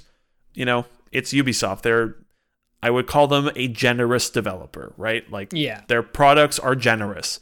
People seem obsessed with time played equals value, right? Like, that seems to be the metric right now. It's like, well, how long is it? How much time can I get out of it? And Ubisoft seem very committed to being like 100 hours out of this AC game, you crazy person. Like, you want a long game? We made AC Odyssey's 200 hours long now. Just play it forever.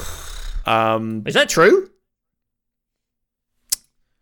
Let's see here. Because I know it came out with a new DLC thing, so I'm actually not sure if you're joking or not. Assassin's Creed Odyssey, main story is 40 hours, main story plus extra is 71 hours, completionist is 113 hours. So that's... And that doesn't include any of the DLC, I'd imagine. Origins, I wonder... Because the Origins got a lot of DLC. I played like 50 hours of Origins. Yeah. And didn't touch any of the DLC, right? Nope. Yeah, so... yeah, the standalone review for Division 2 will be much more coherent, I hope. 40 minutes long. 40 minutes long, yeah. But yeah, it's good, solid, competent. Cool. I'm a little burnt out on it because I played a lot of it in a short period of time, but I'll definitely stick with it. I'm curious to see what that Tier 5 world and Last Stronghold is like. I'm very curious to see the raid. There's very little to complain about with it, I would say. That's good. I don't know if I've been converted. I feel like I'm always just waiting for Ubisoft to do something fantastic. Yeah. They're just the kings of like satisfying people just enough. Yeah. But hey, if you like your Division, Kings of Mediocrity is too like harsh sounding, but like I mean that in a complimentary way.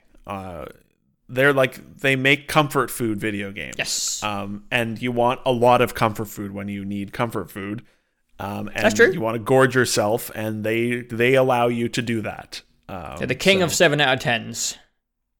Yeah, or 4 stars in this case. And those 4 stars last very long. God, their game. This is probably one of the shorter ones though in a while. Like 20-hour campaign. Christ, yeah. Their lifestyle game is half the size of Assassin's Creed. Yeah. Jesus. Yeah. What are they doing? I don't know. Get a grip, Ubisoft. Make Division 3 600 hours long to beat the main campaign. Yeah, Jesus. and Assassin's Creed 24, like 2 hours long. Yeah. Oh, that would be all right. I'd probably play that. Me too. Sekiro, shadows die twice. And you'll die a lot more than twice. No one's ever made that joke before. Yeah, to be honest with you, I don't know why they did that little addition to the title. I really like their, Dark Souls, Bloodborne, simple 2-syllable title thing going on. I don't know why they chucked in it makes sense for, like, the lore, But he dies and then he can resurrect. Yeah, but you can actually come back 3 times later on. That's true. Sekiro's shadows die 3 times. It has less of a ring to it. I do like the part in the game where you talk to Kubo, whatever the hell his name is, Lord Kuro, and he's like, you probably resurrected 2 or 3 times to get here. It's like, yeah. I think that was a definite bit of comedy. I think I got to that bit as well, and he's like, you've definitely resurrected more times than you can even count. And it's like, you bet. So Sekiro. Yeah. Sekiro is the reason this video is coming out the second week of April. Because when we did the February? When was the last one we did? When February, we did the February video, we were like pretty timely. We were on time for once. And we've had the Division 2 and DMC 5 we chatted about ages ago at this point. Yes. The Sekiro came out the 22nd? Yeah, 22nd. So 2 weeks ago? And it took me a long time to beat it. I literally beat it last night. I did, for anyone who knows the game, I did the Resurrection playthrough. Killed all the bosses, got all the prayer seeds, all the gourd seeds, and did as much as I can in one playthrough. There's actually 2 bosses I can't get to unless I do a different ending, which hopefully I will see when I do New Game Plus, because I'm actually really interested in doing New Game Plus, because it should be so much quicker. Because the amount of content in the game that's optional is huge. Yeah. People are doing speedruns now in 30 to 40 minutes because you can just run past so many enemies. Huh. Yeah, I guess so. If you just... Yeah. Huh. The main ending is really... The main ending is like 15 hours backwards from where I finished the game. You can skip so many areas depending on which ending you do. Wow. Which is interesting. Yeah. People who go into these games blind, like they're brave people. I don't have the guts to do that. I had a wiki guiding me along the way. It's like you can miss half the game. And I guess there's nothing wrong with going back and playing it again. I don't know. It's just always the way I've done the Souls games. I like to have... there's usually a wiki with a quite rudimentary and spoiler-free, they call it a progress route guide. It's just if you want to see everything, get everything, here's where you go. And it shows you off your titles of the bosses, if you think that's a minor spoiler. But apart from that, that's how I like to play them. Yeah, I think that, I mean, the From games of the last 10 years have always had a communal aspect to them, and this maybe has a little less of that, but yeah, I don't think there's any harm in going to a wiki and being like, what is this thing that I have in my inventory with this ridiculous name, or where do I go? We should probably back up a tiny bit. Yeah, we probably should. One thing I do want to start out before we get into the specifics, I think every From game has quite a fun zeitgeist with the community, but everyone's figuring out how it works. And I think Sekiro has had Sekiro. What? Which one is it? It's Sekiro. That's the question. I said it right the first time, I think. I'm doubting myself. You did. Sekiro. But I think this had maybe the most interesting zeitgeist in a long time. Because I don't want to say the Souls games have got easier. I just think... a lot of people are in the franchise by now. By the time Dark Souls, kind of 3. Bloodborne was different, but Dark Souls 3 for sure, people were really familiar with the game. Doesn't mean they're easy games, but when you're used to the combat system, there is a learning curve which is gone, and it's just like you against the game. And Sekiro was very interesting, because From kind of ingeniously and kind of evilly, is evilly a word? I'm not sure. But they made a combat system which is challenging to master for newcomers, but also they made a combat system which is also very challenging for Dark Souls players. And it's absolutely 100% by design. Because there are a lot of things. Breaking of habits. Yes. If you have muscle memory for Dark Souls, you are going to have a rough few 10 hours or so. If anyone, I don't know if there's anyone who likes Dark Souls that hasn't played Sekiro yet, probably not. But just a couple of examples. I don't think I'm going to go through every layer of the combat because I would be here all day. There was a lot to pick up.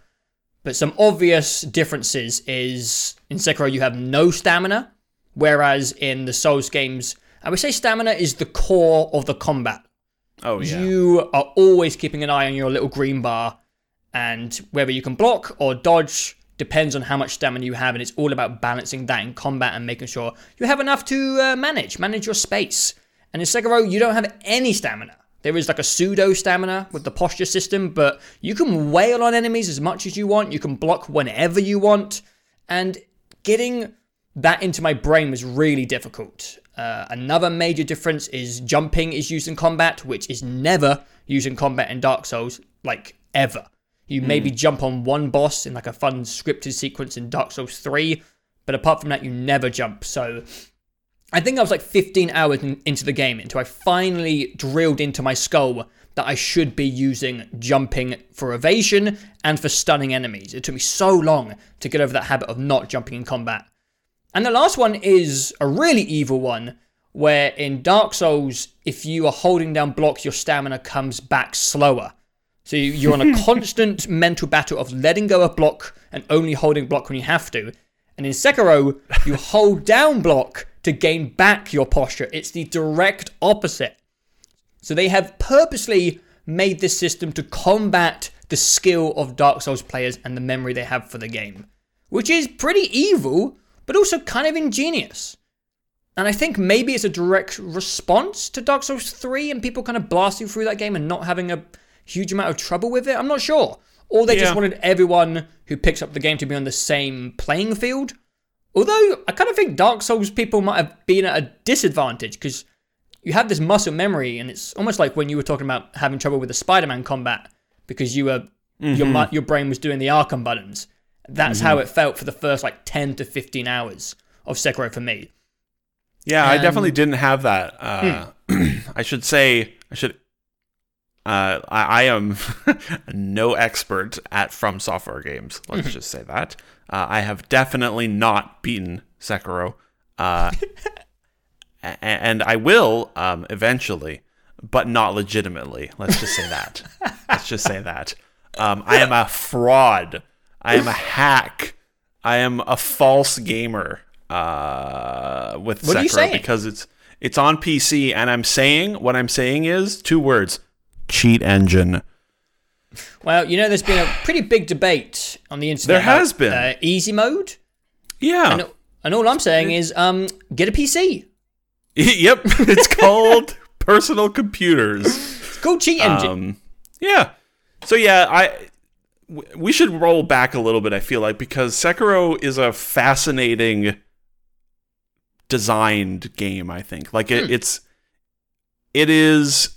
So going in, I thought, like, I didn't pay any attention to it. They did their E3 trailer, and I was like, that looks cool. From Software, weird. This looks different. And they said, like, it's a linear action game, and it's not an RPG. And I was like, okay, that's cool. And then I didn't pay any attention to it afterwards. So I sort of went into this. The reason I wanted to play it most was to see what it was. Yeah. And then going into it, in my mind, for whatever reason, I had sort of imagined it as, like, a little bit more like a Platinum game in terms of, like, it's sort of like, 12-hour linear. They said linear action, and I associate, like... The linear word really threw me off. Yeah, is it From Software making, like, a sort of Platinum game style action game? Yeah, like a Ninja Gaiden type thing or something? Yeah, I thought, that would be kind of cool. Because also it was being published by Activision, right? Which you sort of associate with more casual, friendly games. And it turns out Sekiro is none of those things. Well, I mean, it is linear in a sense, and it is certainly an action game. But it sure shit ain't easy. And it ain't short. It's not short, no. And so it's such a weird, fascinating game because it is simultaneously the most upfront and clear in terms of teaching you things and giving you information and story compared to the Souls games. This has cutscenes and like a plot you can follow. Little practice dummy dude in the main hub. It has a training dummy that you can work with. There's like the tutorials are very clear and like they're not like this janky ass message on the ground that you just read and it's like R1 to block and you're like, okay, thanks game. Yeah. This has like proper tutorials. The item descriptions are very clear for the most part about what they do. Everything is. That stuff is really clearly presented in a way that the Souls games never ever were. Yeah. But then on the other hand of it is the combat, which is so fucking deep and complicated and, well, maybe not complicated, I don't know, but it is demanding in a way that the Souls games aren't, I think. It's because I just don't think there's as much flexibility in this game with what you are allowed to learn. Yeah, it's a really interesting. To learn everything. Yeah, it's a really fascinating like dichotomy of like it's the most accessible in a lot of ways, but then it's also the fucking hardest thing they've made, and it's like you need to learn how to play the video game or you're not going to beat it. And it's not like the Souls games where you can farm, and over level yourself and build into all sorts of different types of combat, fast, slow, fat rolling, all these things. Like Sekiro's combat is Sekiro's combat, and you either are going to get very good at it or you're not going to get very far in the game. Yeah, I think a persistent theme of Sekiro is probably mastery. Definitely, yeah. You have to master the game. And again, I'm referring back to my 10 to 15 hours where I was really struggling. I have beaten pretty much every Souls game except for Dark Souls 2, even Demon's Souls. And I wouldn't say I'm that good at them. Because you don't really have to be that good at the Souls games to stumble through them. Because again, they give you the flexibility of, if you want to be a hardcore dude, you can learn how to parry. You can play with no armor and 2 swords in your hand and just dodge roll. And use rings where if you get hit once, you die, but you do triple damage. And you see people doing it without getting hit. And I'm the guy, with the shield and the big health bar. And I just kind of... I just take everything. I just kind of scrape my way through. And in Sekiro... And you hit the boss in the ass over and over again, and then it dies. Yeah, or you call in a second player to help you out. Exactly. Yeah. So yeah, I've beaten them all, and I would never really consider myself a great player. And they never demanded that of you. If you were just, persistent enough, stubborn enough, you would eventually get through the bosses. And Sekiro does not give you the tools to do that. There is no cheating your way through these bosses. You will have to master every single attack, and you have to know exactly what you're doing. And you can't just, ignore a set of moves. Like I just mentioned, I never really learned how to parry in Dark Souls. I know how to do it. I never. But to me, every time I tried it, I timed it wrong and just got hit in the face. And I'm like, I'm just going to dodge. Why would I try and parry this? You're invincible.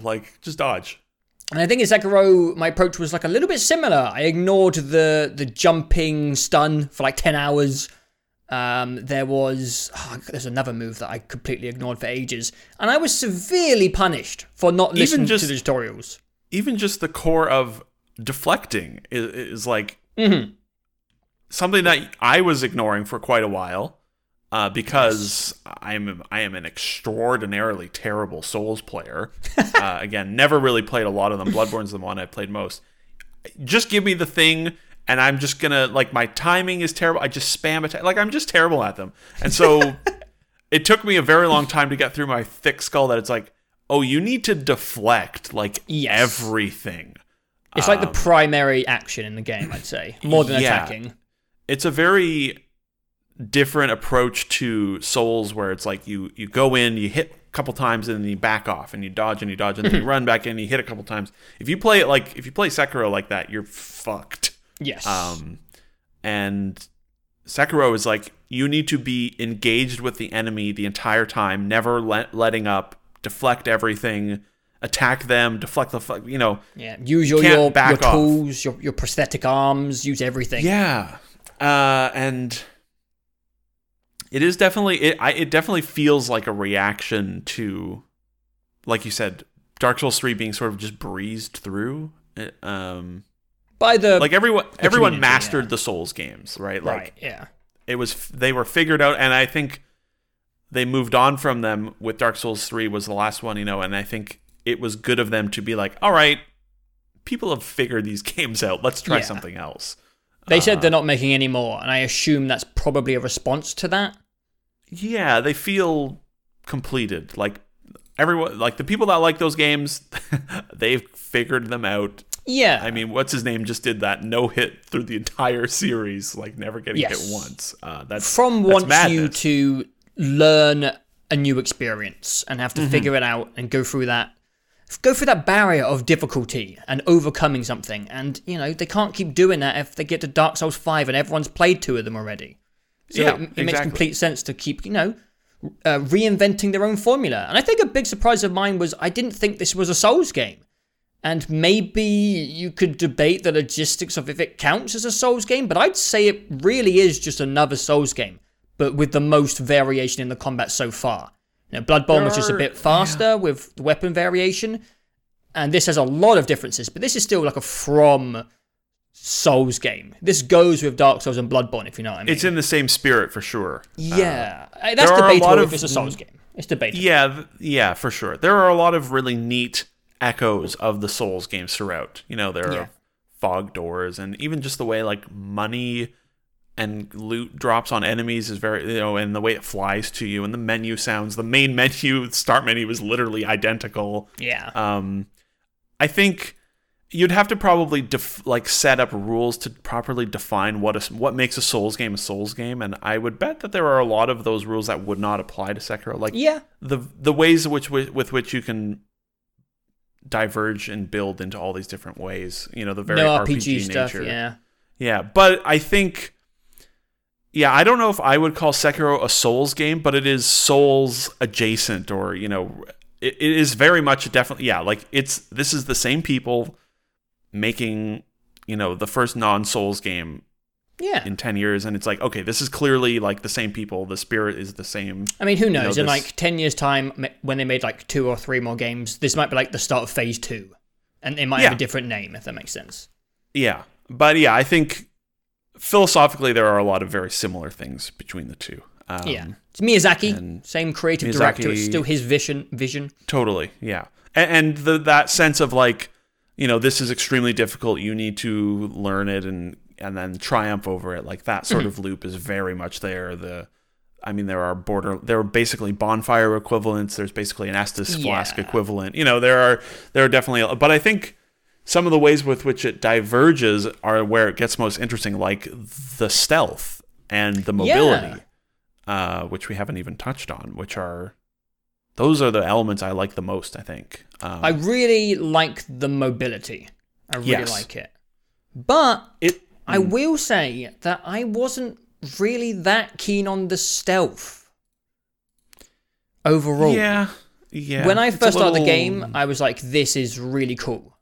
Because it's new, and the animations in this game are outstanding. So when you stab someone in the back and the blood spraying everywhere, it just looks amazing. And it is fun at first to have this secondary option in combat. You can almost puzzle your way through areas. You're like, okay, this guy's his back turned, so I can easily take down this guy. And I think I really enjoyed it at the beginning, mostly because I was kind of struggling with the game, and I was like, oh, thank God I could just stab this big fat guy in the back and I don't have to battle him.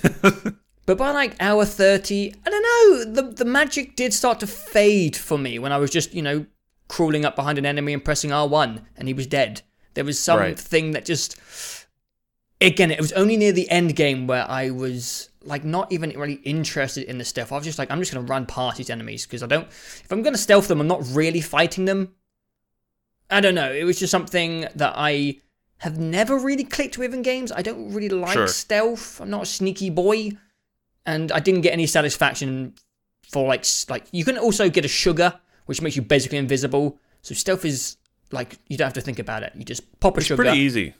Go behind someone, and then you press R1, and they're dead. And I don't know. Combat variation is always good. It's nice to have different ways to approach combat when they create a pretty strict way of fighting enemies, especially in boss fights. You really have to know what you're doing. When you're outside of boss fights, just fighting in the ads, having more than one way to go about it, probably was the correct decision. They are the smart game designers, and I'm the idiot boy. They've been doing this for a long time, and they probably were like, all fights are starting to feel the same when you're just clanging swords against everyone. So let's make some variation for pacing reasons. So I think the game would probably be worse if you didn't have the ability to stealth. And also it's optional. So I should shut the fuck up. Because I don't have to do it if I don't want to. But also, why am I going to make the game harder for myself when I could just stab the guy in the back? I'm a lazy guy. I don't know. Yeah. I'm mixed on it. I don't think it ruins the game. I'm just not a stealth guy. It's not really my thing. Yeah, that's fair. I would call myself very impatient, circumstantially very impatient. Like with bosses, I'm very impatient, but with in between stuff where I can be stealthy, like I don't mind hiding in the bush for 30 seconds to wait for the right moment. So that the stealth, you sort of touched on it, which is the sort of gets into the thing that I think is maybe the most problematic for me with the game, and it sort of touches on like my favorite and least favorite part of it, which is I really, really like all the combat between the mandatory bosses. I really like the mobility because you have a grappling hook and you can very quickly zip up to trees and rooftops and get out of a fight. I really like that you can be stealthy. I really like that you can break stealth, enter combat, zip away, and re-enter stealth. And so I really enjoyed that. I've really enjoyed all of the combat between mandatory bosses because you can approach it however you feel like it, really. Yeah, you have a lot of items and tools because of your broken arm, your one arm, whatever you call it. So you can a lot of variation and experimentation with the, I guess I call it ad. I don't know what to call it. Outside of boss fight. ads and optional bosses, are sort of all in the non-closed off arena areas, right?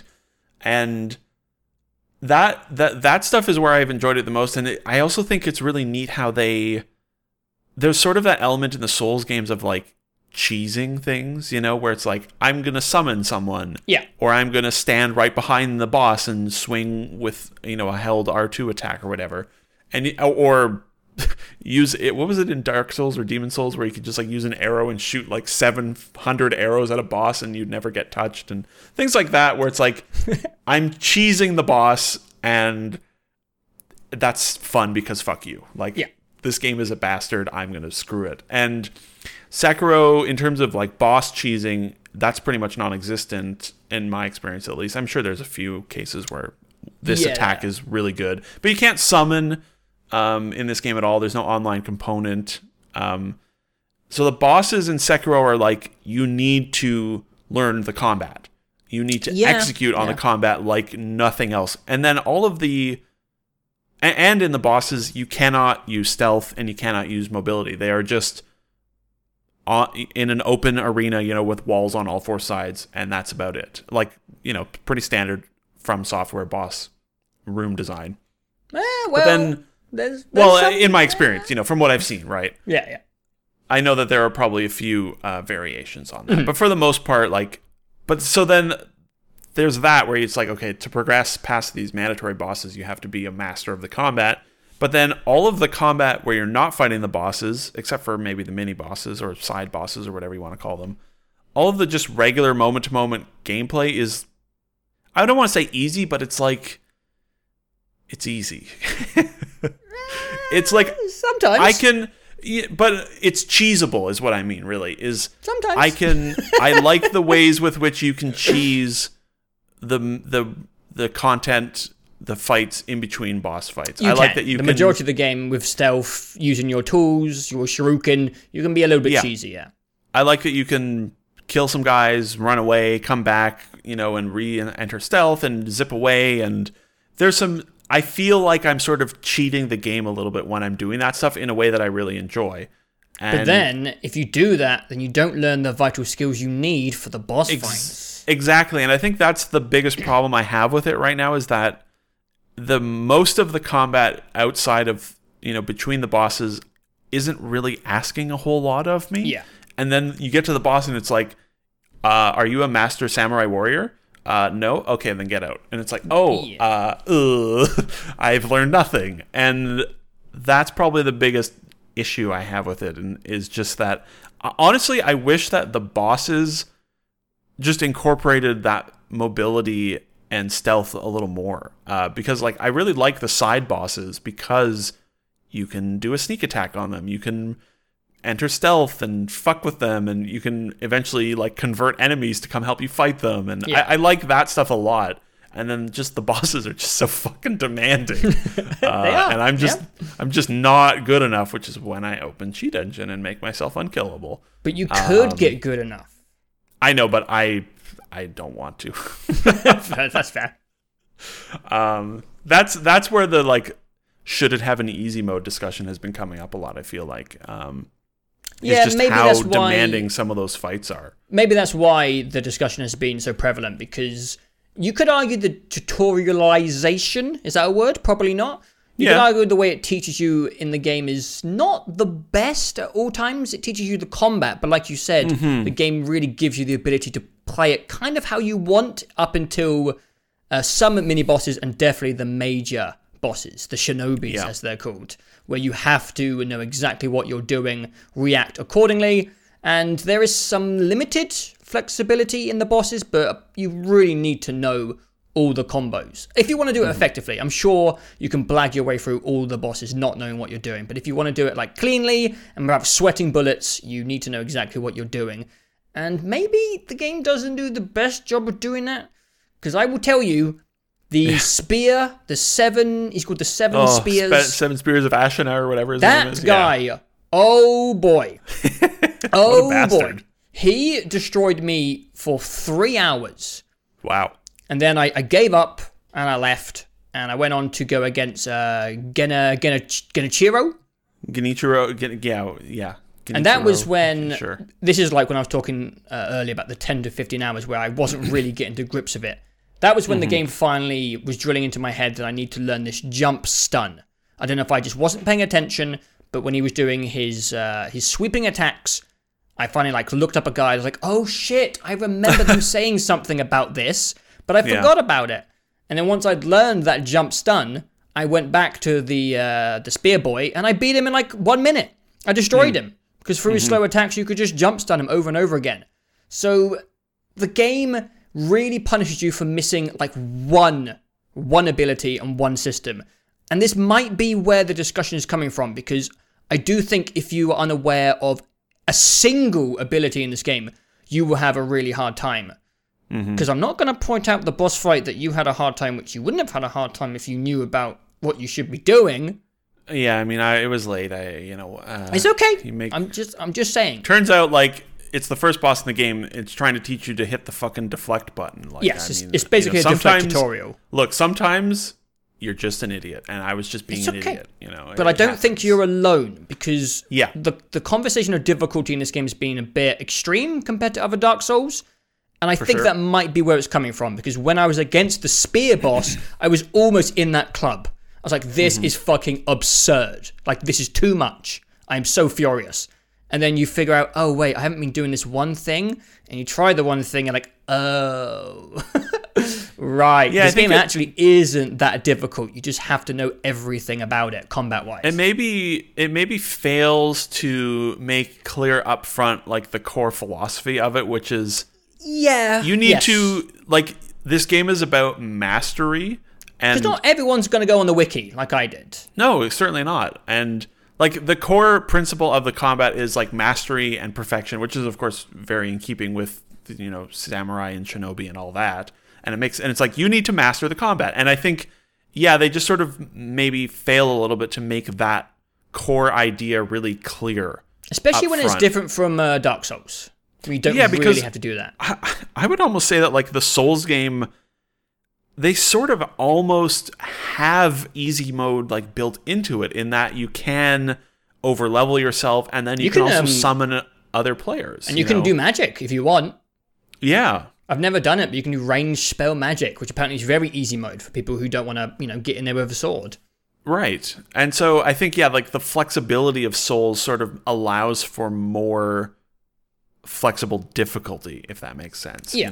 Whereas Sekiro is not flexible like that. And I hope it doesn't seem like I'm complaining, because I'm not.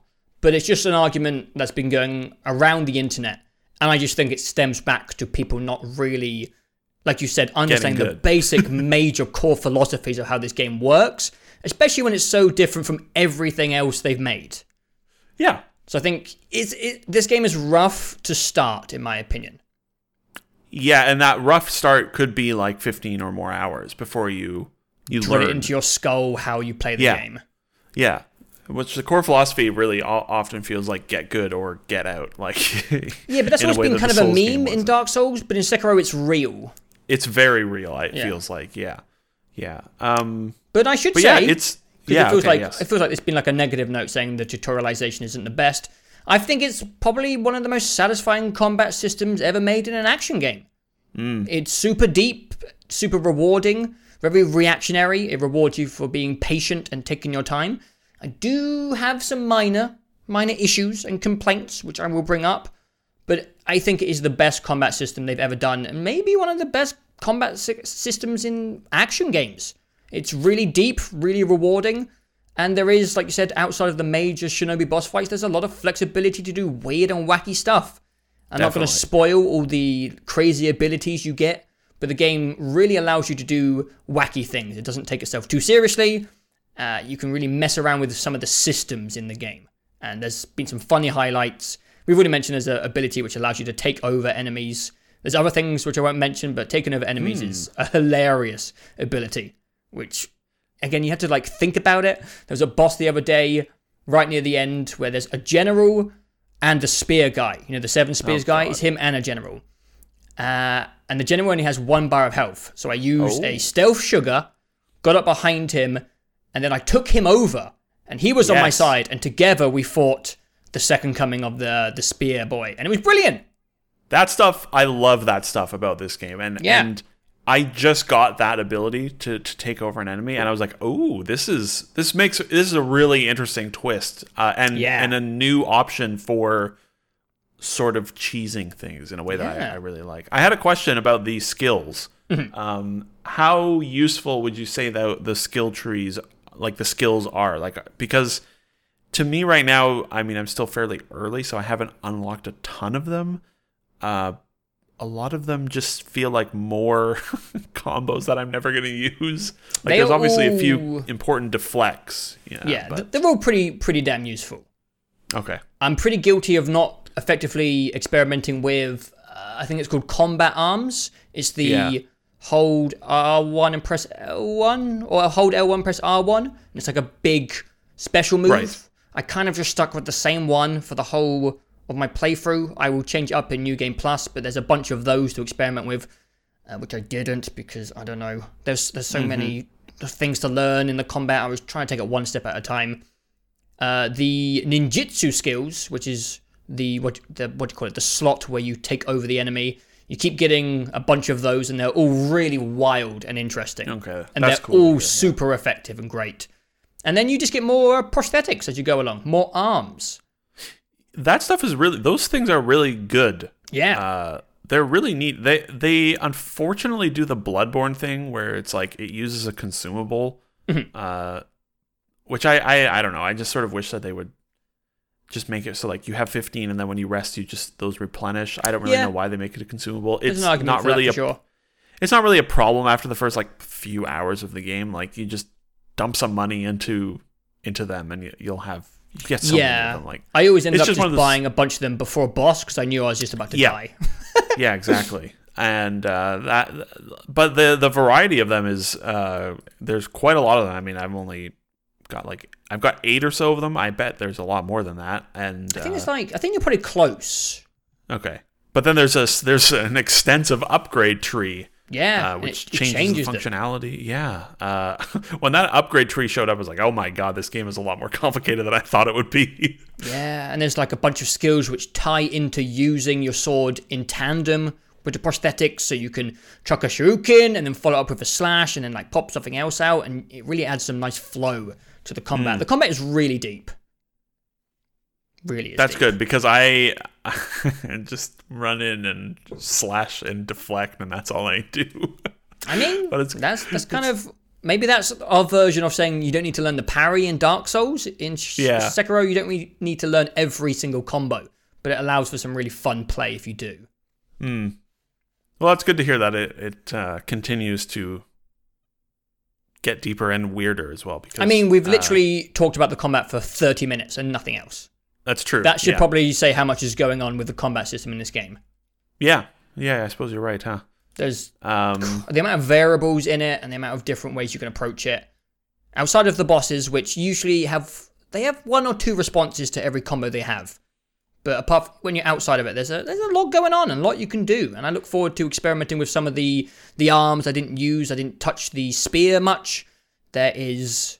I won't spoil anything, actually, but there's a couple I didn't really mess around with in my first playthrough. I'm actually really excited for New Game Plus, because I think starting the game with all of the tools, all of the ninjutsu skills straight out the gate is going to be really interesting, and it's going to make things play out a bit differently, I think. I'd be curious how some of those other, like, earlier boss fights would be with some different things, Before we move on, I will just say, I just have a few little quips about the combat.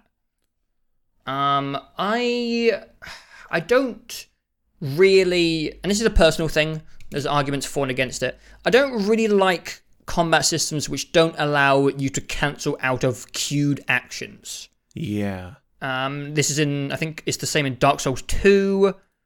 I think it was the same in I would Neo. say it's even the same in Bloodborne, having played some just last night. You can... Oh, no, you can dash out of an attack in Bloodborne and Dark Souls. Yeah. Oh, out of an attack. Yeah, okay. Yeah. Yes. But there's no action cancelling in Sekiro.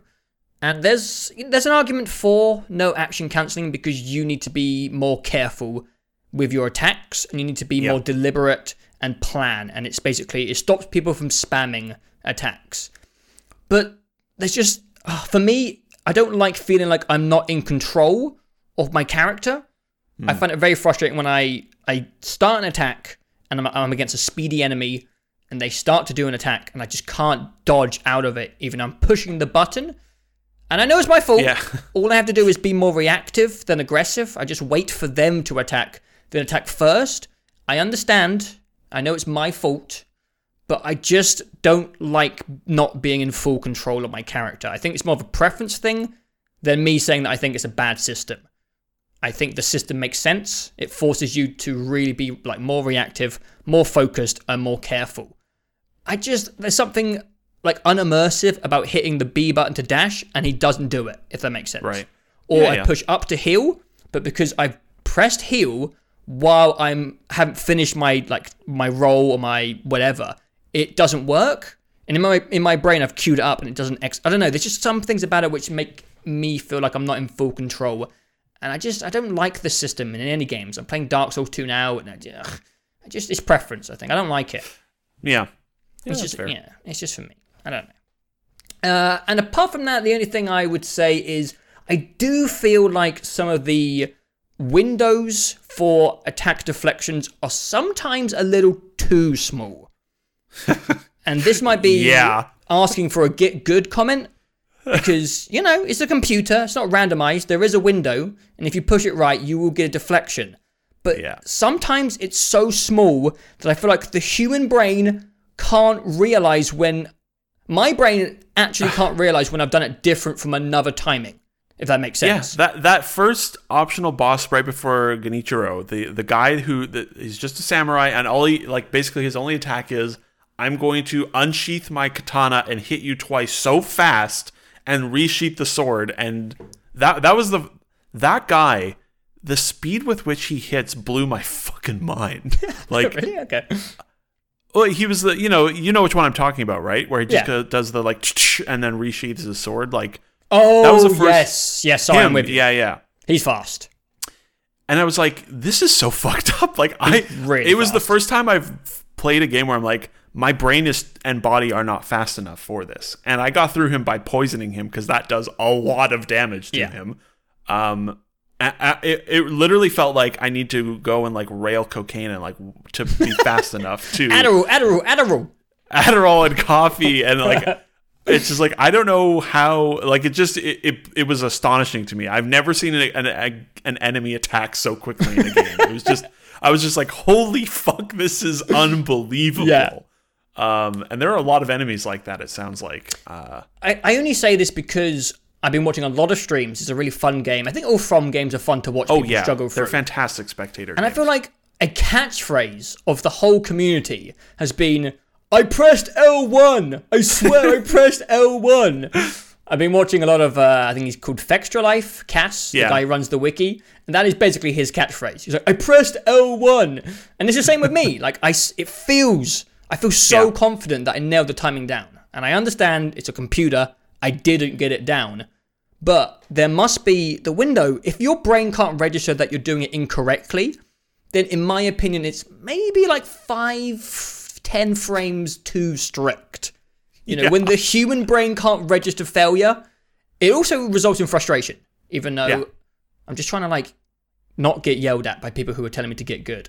I know I'm doing it incorrectly by like a short amount of time. I know. Yeah. But when you can't tell... But it feels like your own physical body is limited. And you're like... I think there's just something very frustrating about feeling like I pushed the button at the right time, I reacted correctly, and I pushed it, I had the intent, and I failed. It just feels very cheap. Even though I know I pushed it wrong. Okay, don't yell at me. I'm just saying, I just think the window should just be a little bit bigger. You're still reacting. You're still pressing the right button at the right time. Mostly. Yeah. Just a little bit of a window doesn't, some people aren't as, some people are older than other people. Yeah. And like, if you're playing this in the evening when your brain's starting to slow down a little bit, like I was when I encountered him, I was literally hitting the button and his sword was like resheathing by the time I hit the deflect button. Because the whole animation is like 15 frames, it feels like. Like, it's so fast. I don't know it's longer than that, but like, When I was playing that, when I encountered him with a slow evening brain, I was like, this is impossible. I am not capable of this physically. Yeah. Like, I don't really agree with the easy mode stuff, but I think maybe if the window was just like just a little bit bigger, then a lot of people would be complaining a lot less. A lot less, yeah. That's just a little bit. That's what I'm saying. You just gotta get good, son. I beat the game. I beat all the bosses. I did it. All right. I'm just saying. Every now and then. I'm impressed, by the way. Thank you. Upon encountering that slashy fella early on, I was like, I will never be this. That was when I realized anyone that beats this game they're good at video games. I was like, and I will never be good at video games. I have been playing them for a while, so I'm okay. I'm okay at video games. Yeah. But let's get into like the pace of the game. Literally anything other than the combat, maybe? Yeah. I mean, From games are pretty simple in structure. You have a nice big area with a bunch of ads, usually with a different theme, not thematically, like just different environments, and then there's a boss, and then you move on to the next one. And, feudal Japan, is that right? Did I pronounce that right? Mm-hmm. I will say that I do think it's a bit more of a limited setting for what From can do. There are some more wild areas later on in the game, but having played, 50 hours of Nioh, like going to Hirata Estate and Ashina Castle was very samey for stuff that I'd seen. And when you play Dark Souls, sometimes their stuff is similar, poison swamps and big castles, but they still do strange and interesting stuff because fantasy is so flexible and so broad. And just feudal Japan, after playing Nioh, for me, the environments just weren't as inspiring. The game still blend together looks a little bit. A little bit. A lot of bamboo forests and big dynasty temples. Or dynasty, sorry. But the game still looks good. From artists are amazing. Great vistas. It looks great and runs great on PC. Good. Yeah. But I can't imagine. I was going to say, sorry to interrupt, but I cannot imagine this combat at 30 frames per second where you have... Is it actually 30 on console? Yeah, I'm pretty sure. Yeah. Oh, shit. Which sounds pretty fuced up, but... Jesus. I want to play this game at like 600 frames per second. Yeah. But yeah, I agree. The environments are a little... I was glad I popped into a couple of later game streams, and it was nice to see that, like, it still gets a bit weird, A little bit, yeah. There's some, bit, yeah, within the realm of some spiritual areas, which are pretty nice, but it's a lot of just feudal Japan. You kind of... I would say the same for the enemies as well. Like, there's a lot of... They're pretty, aside from the fucking giant roosters, there are a few times, some of the enemies do get a little weirder, and I'm sure they get weirder later on, but the enemies are a little limited. Yeah, they're a little limited in terms of strangeness. And a little bit less variety in the design of this game compared to definitely Bloodborne and the Souls game. And a little less interconnectivity. A little bit, So there certainly is some of that, for sure. But good. It's a good exploration game because of that mobility. It really lets them tuck things away. Oh yeah. And there's almost really some kind of puzzle areas where you're like, I don't know how the hell to get up here. There's no grapple point. Yeah. Some good stuff with that. There have been a few where I found, like, I don't know how to get down there without dying. And I like that it's one of those games where in a lot of cases you can just sort of, like, if you take a different perspective at an environment, you're like, oh, I missed a pathway. Which I know the Souls games are like that as well, but it feels... the verticality is tremendous, and there are nice sections where there are just like, this is just a little exploration section. There's no enemies here. Just wander around and look for stuff. And there's some neat secrets. There was I didn't realize this, but that first headless you find, there's another exit out of that headless area that takes you like deep into the Senpu Temple, which is like, that's neat. It's cool. I found that. Like the exploration's really good. I like that a lot, and I'm glad they still have some, let's call it, the trolley spirit of From Software is still present for sure at times in this game. It's not maybe as present as the Souls games, but the bit where the guys fly out from the sky and tackle you. That was pretty good. There's some stuff like that. Those stupid little tiny bastards that wear their little wooden hat and throw daggers at you on the cliffside. I like how From was like, you're going to judge these guys and you're going to think they're a pushover. And then they just destroyed And then they put 3 of them on a rooftop and you're like, this game is impossible. Some good stuff. I just laugh whenever I encounter those things where it's like, you bastards, fuck you. There's a really good, this is a minor spoiler for an enemy coming up, so maybe skip forward 30 seconds if you don't want any enemy spoilers, but there's a fun enemy in one of the later game areas, which they look pathetic. They're like a little slug and they die in one hit, but if you don't notice them, they fill you up with this meter and you get hit with this affliction called Enfeeble, and Sekiro turns into an old man, and he's like... He's walking on his sword like it's a cane, and you can't move. Shit. And then they just come and absolutely destroy you. Oh my god, that's amazing. It's brilliant. That's so Minus spoilers. Spoilers over. Minus spoilers over. But yeah, I would almost recommend letting them do that if you're near a shrine. Just because I'm definitely... Enfeebled. It's hilarious. I'm like, what's happened to him? Oh, that's God. So good. That's so good. Oh, man. But yeah, there's like... exploration's good. There's still that spirit of trolley attitude, which I love. I love it so much. And there's still... I love how, like, so much stuff is optional. Like you said, the bosses. So many optional boss fights. So many optional areas. So many optional areas, yeah. Hirata Estate is completely optional. Oh, yeah, you're right. The late game place that you might have seen called Fountainhead Palace, optional. Don't have to do it. Huh. Loads of stuff. I mean, that's why the speedruns are so quick. Like, people doing it in 45 minutes. That's crazy. And there's good, some good moments, let's say. There's a couple of neat set pieces. One early one where you're exploring on the cliffs. That one's really good. Very cool. There's still that satisfying feeling of, fuck you, game, I beat you, you son of a bitch. Yeah. And I especially like that feeling when you cheese it. It's just like, I'm smarter than you, game. Like my favorite moment with the game was fighting Juzo the drunkard. Yes. And I was just like, nah, I don't want to fight this normally. So I would aggro guys, stealth kill, get rid of all the ads. Yes, yeah. Stealth backstab Juzo once. And then sprint. Run over and get the guy and be like, all right, dude.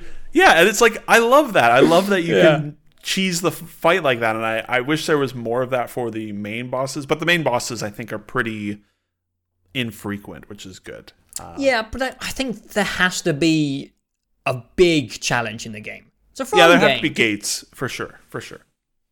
They are pretty... as an extremely mediocre gamer, I just wish I could cheese everything, because it's very satisfying. It's a very fun feeling to get, feeling like you're one-upping the game, where you're just like, I know they thought about it. But I also think there's an argument to say that it's even more satisfying when you master the game. And having both of those abilities or possibilities side by side makes for, a really diverse experience overall. Yeah. But yeah, I'm just going to transition into talking about some of the boss fights, not specifics. Okay. I was just going to also say there's a story. Oh, yes. Shrug. Yeah.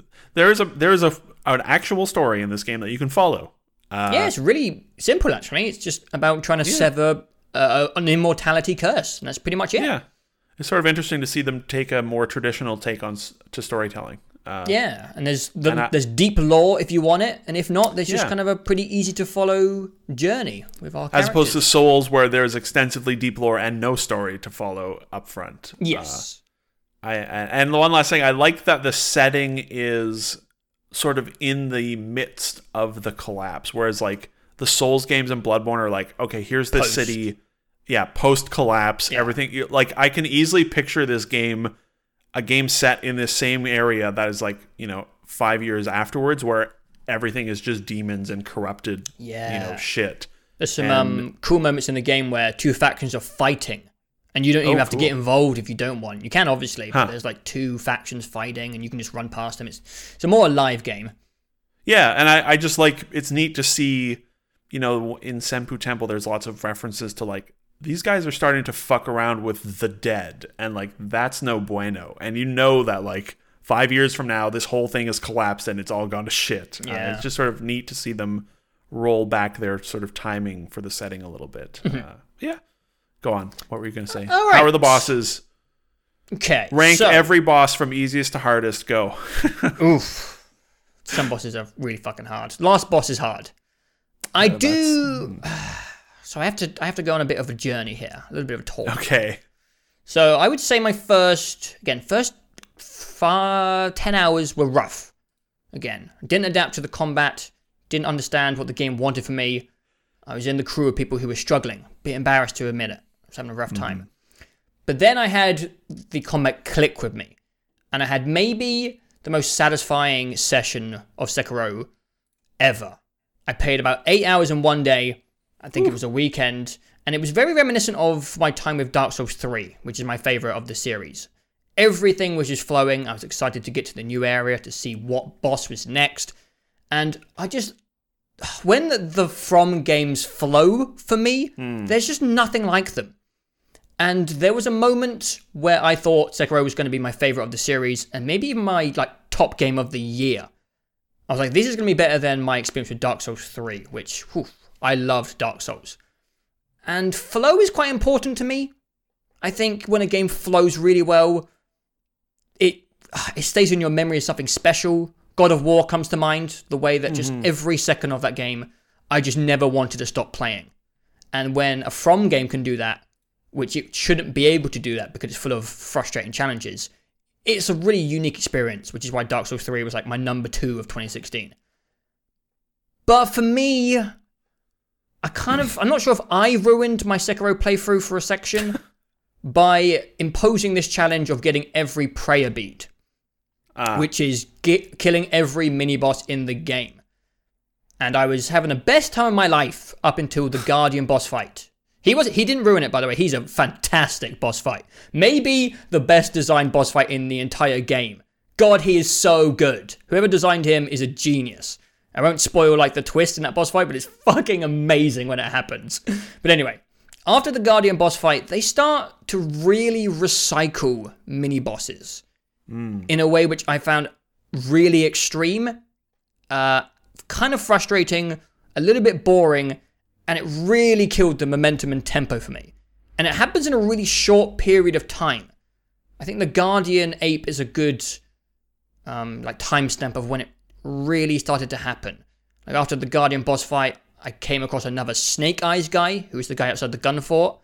I was it's his twin brother, okay. And then there was another Headless, and then another Drunkard, and I was like, okay, what's going on here? Is there going to be any new bosses? And it just went on and on and on. And every corner I went around, there was a repeat of a mini-boss. And I was like, oh, fucking hell. I don't think it's bad to have repeat bosses because, again, a theme of this game is about mastering stuff. So, when you fight a Drunkard for the second time, you're much better at the game. And you get to destroy him and you feel good.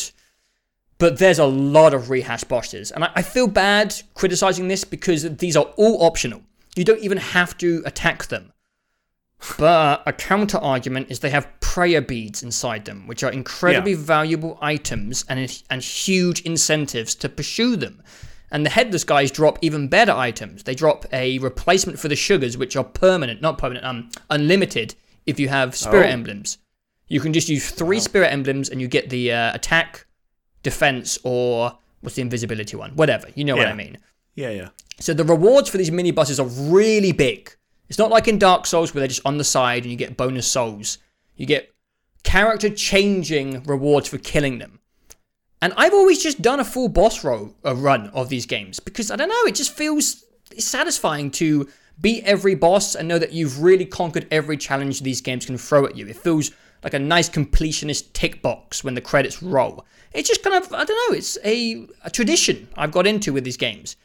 And I kind of feel like I should not have done that because it ruined the back third of the game for me to a point where I was kind of not enjoying it. There are so many rehash mini-bosses. There are a few that are optional, again, depending on the ending you choose. And I also, on this list, I kind of included... is this a spoiler? I won't say it. There are 18 repeated bosses in this game. Wow. 18. And I'm going to count them out for you. There are 4 Headless. 2 of the Snake Eyes guys. The speedy samurai with the sheath? He sheaths out. Yeah. Him. 2 of him. 3 Shichimen Warrior. Don't know how to pronounce that. You can fight the Guardian Ape twice. There are 4 drunken guys, with the fat guys with the swords. Jesus. Another chained ogre. You know the ninja guy down the well? Yeah. 3 of him. Jeez. Another bull. You can fight a major boss, which I won't say his name, twice. The spear guy comes back, and another one of the bosses you can fight 3 times, with a total of 18 rehashes. And this only starts happening 2/3 into the game. So you get kind of like a wave of them coming at you. And it just really ruined the momentum for me in a way which I found really disappointing. Because when I got to the Guardian boss, Guardian Ape, I was like, this is one of the best games I've played in the series. It might even be the best game. And then I kind of hit this roadblock and was like, oh, he's fucking headless number 4. I beat him 3 times. This has gone past the point where I feel good about conquering him. Also, 2 of them are underwater. Whoever put 2 headless underwater? Oh, the headless underwater boss fights. Oh, Jesus Christ, they sucked. God, those fights suck. But it was like after anything Warrior, underwater in a video game should be banned. Oh, but like the 3rd Shichimen Warrior, it's like I beat him twice already. I've proven I can do him. It just felt a little bit lazy for From. Especially when they were kind of placed in weird places that didn't really like contextually make sense. Some of them were fun. Like I think fighting the bull for the second time really worked because the bull gave me a lot of trouble and I destroyed him the second time. I think fighting a drunkard for the second time is good because, you know, you learn how to deflect better. But 4 of him? Did we need 4 of him? Yeah, jeez. If they had been more spread out, I don't know, it just felt like a 25-hour experience inflated to a 40-hour experience for me. And again, it's really hard because it's a self-imposed challenge. I didn't have to go for all the prayer beads. I could have just left them. But there's good rewards in them, and I want to beat all the bosses. It's content. When you pay for the game, you want to do all the content. I don't know, I'm struggling to know if it's a valid criticism when it's optional content. It's like moaning that there's too many side quests. But when you tie like stuff that really progresses your character, important things, yeah. So I don't know. People might say that it's a stupid thing to complain about because you don't have to do them. But I wanted to do New Game Plus, and I thought it'd be nice to go into New Game Plus with the biggest health bar available. That made logical sense to me. Why would I not want to have the most health I can have? Of course, but to do that, you've got to fight 18 bosses you've already fought. And that's just, I don't know. It was unfortunate for me because the flow of the game was top tier. I could have played that game and beaten it like in 2 days after I got to the Guardian 8 boss fight, but it took me like another week because I'd play like 3 hours, I'd get pissed off because I was kind of starting to rush the boss fights because I didn't want to fight Shichimen Warrior for the 3rd time. Didn't want to. So I was getting sloppy, and it's just a person. I shouldn't have done it. I ruined the game for myself. That's what I'm saying. Shouldn't have done it. But I do think the repetition of the bosses was a bit extreme. I think you can give the players the satisfaction of being like, hey, I've grown as a player and I'm better now in a smaller scale. There's New Game Plus. Like, I can fight these bosses again like on my own terms. If I want to fight them again, I'll play New Game Plus. You don't have to put every single boss in the game twice or 4 times. I just found it to be a little bit obnoxious, and sometimes it came off as a little bit lazy. And I've never used the L word for From ever, so it feels bad to say that. But yes, that's just like padding out a little bit. Yeah, it's a self-inflicted complaint. I didn't have to go for 100%, didn't have to kill them all, but I did, and I found it really annoying, and it ruined the momentum for me. But apart from that thing, all the boss fights in this game are really good. I think this has the best boss fights in anything From has ever done. I love the main bosses in this game. The Shinobis are fantastic, but I kind of got soured on the mini bosses a bit. Because, I fought 4 the drunkards and 4 the headless, and I'm just kind of sick of them. Yeah, I'd heard that there were 4 headless. I thought that made sense because it was like, there's like 4, they're sort of hidden throughout the game, but I didn't realize that there were so many other that were repeated. A lot. That's too bad. It's a lot. That's too bad. But again, I don't know. Maybe that's not valid criticism, but I did it, and it kind of soured the back third of the game for me. I mean, an all-boss run is not exactly an uncommon way to play through a From Software game. So yeah, especially when they have so much good stuff in their bellies, and I want to rip it out. Right. I want You it. need them upgrades. I do. But yeah, it's, I don't know. Don't know if that's a valid complaint, but I'm going to say it anyway because it ruined, not ruined again, that's a harsh word. I still loved the game. Great experience, but it was on course to be the best in the series for me because it was just flowing so well and the momentum was fantastic. And that kind of soured it. Also, whoever made the Foggy Forest, fuck you.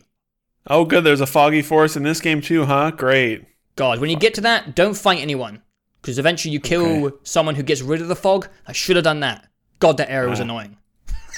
That sounds a lot like the forest in Bloodborne. Yes. Or the forest in every Souls game. Gotta have some homages, don't you? Yeah, definitely. But yeah. How good did it feel, though, to beat the final boss last night? Oh, fantastic. This game has some of the best highs from beating bosses that I've ever felt in a video game. Because they require utter mastery, utter focus, and a lot of patience and practice. And they just feel fantastic to beat. Yeah. You come out there with like shaky hands and just a great satisfying feeling. You need to go walk around the room for a few minutes after that. Yes. The game is... It's a really, really great game. And I think my favorite part about the game is just seeing how flexible From can make this format feel without really changing that much of its core. It is very different, but to me, it still really feels like their stuff. And just with like a few just a few little tweaks here and there, the game just feels so different combat-wise. And obviously, I know there's a lot of difference, but I'm talking about just changing the fact that you have to block to get back posture instead of not blocking. Like, it changes everything with these small tweaks. And I do like that they're on a course where they're experimenting. And I hope that we get more variation for them. I hope the next game they announce isn't Sekiro 2.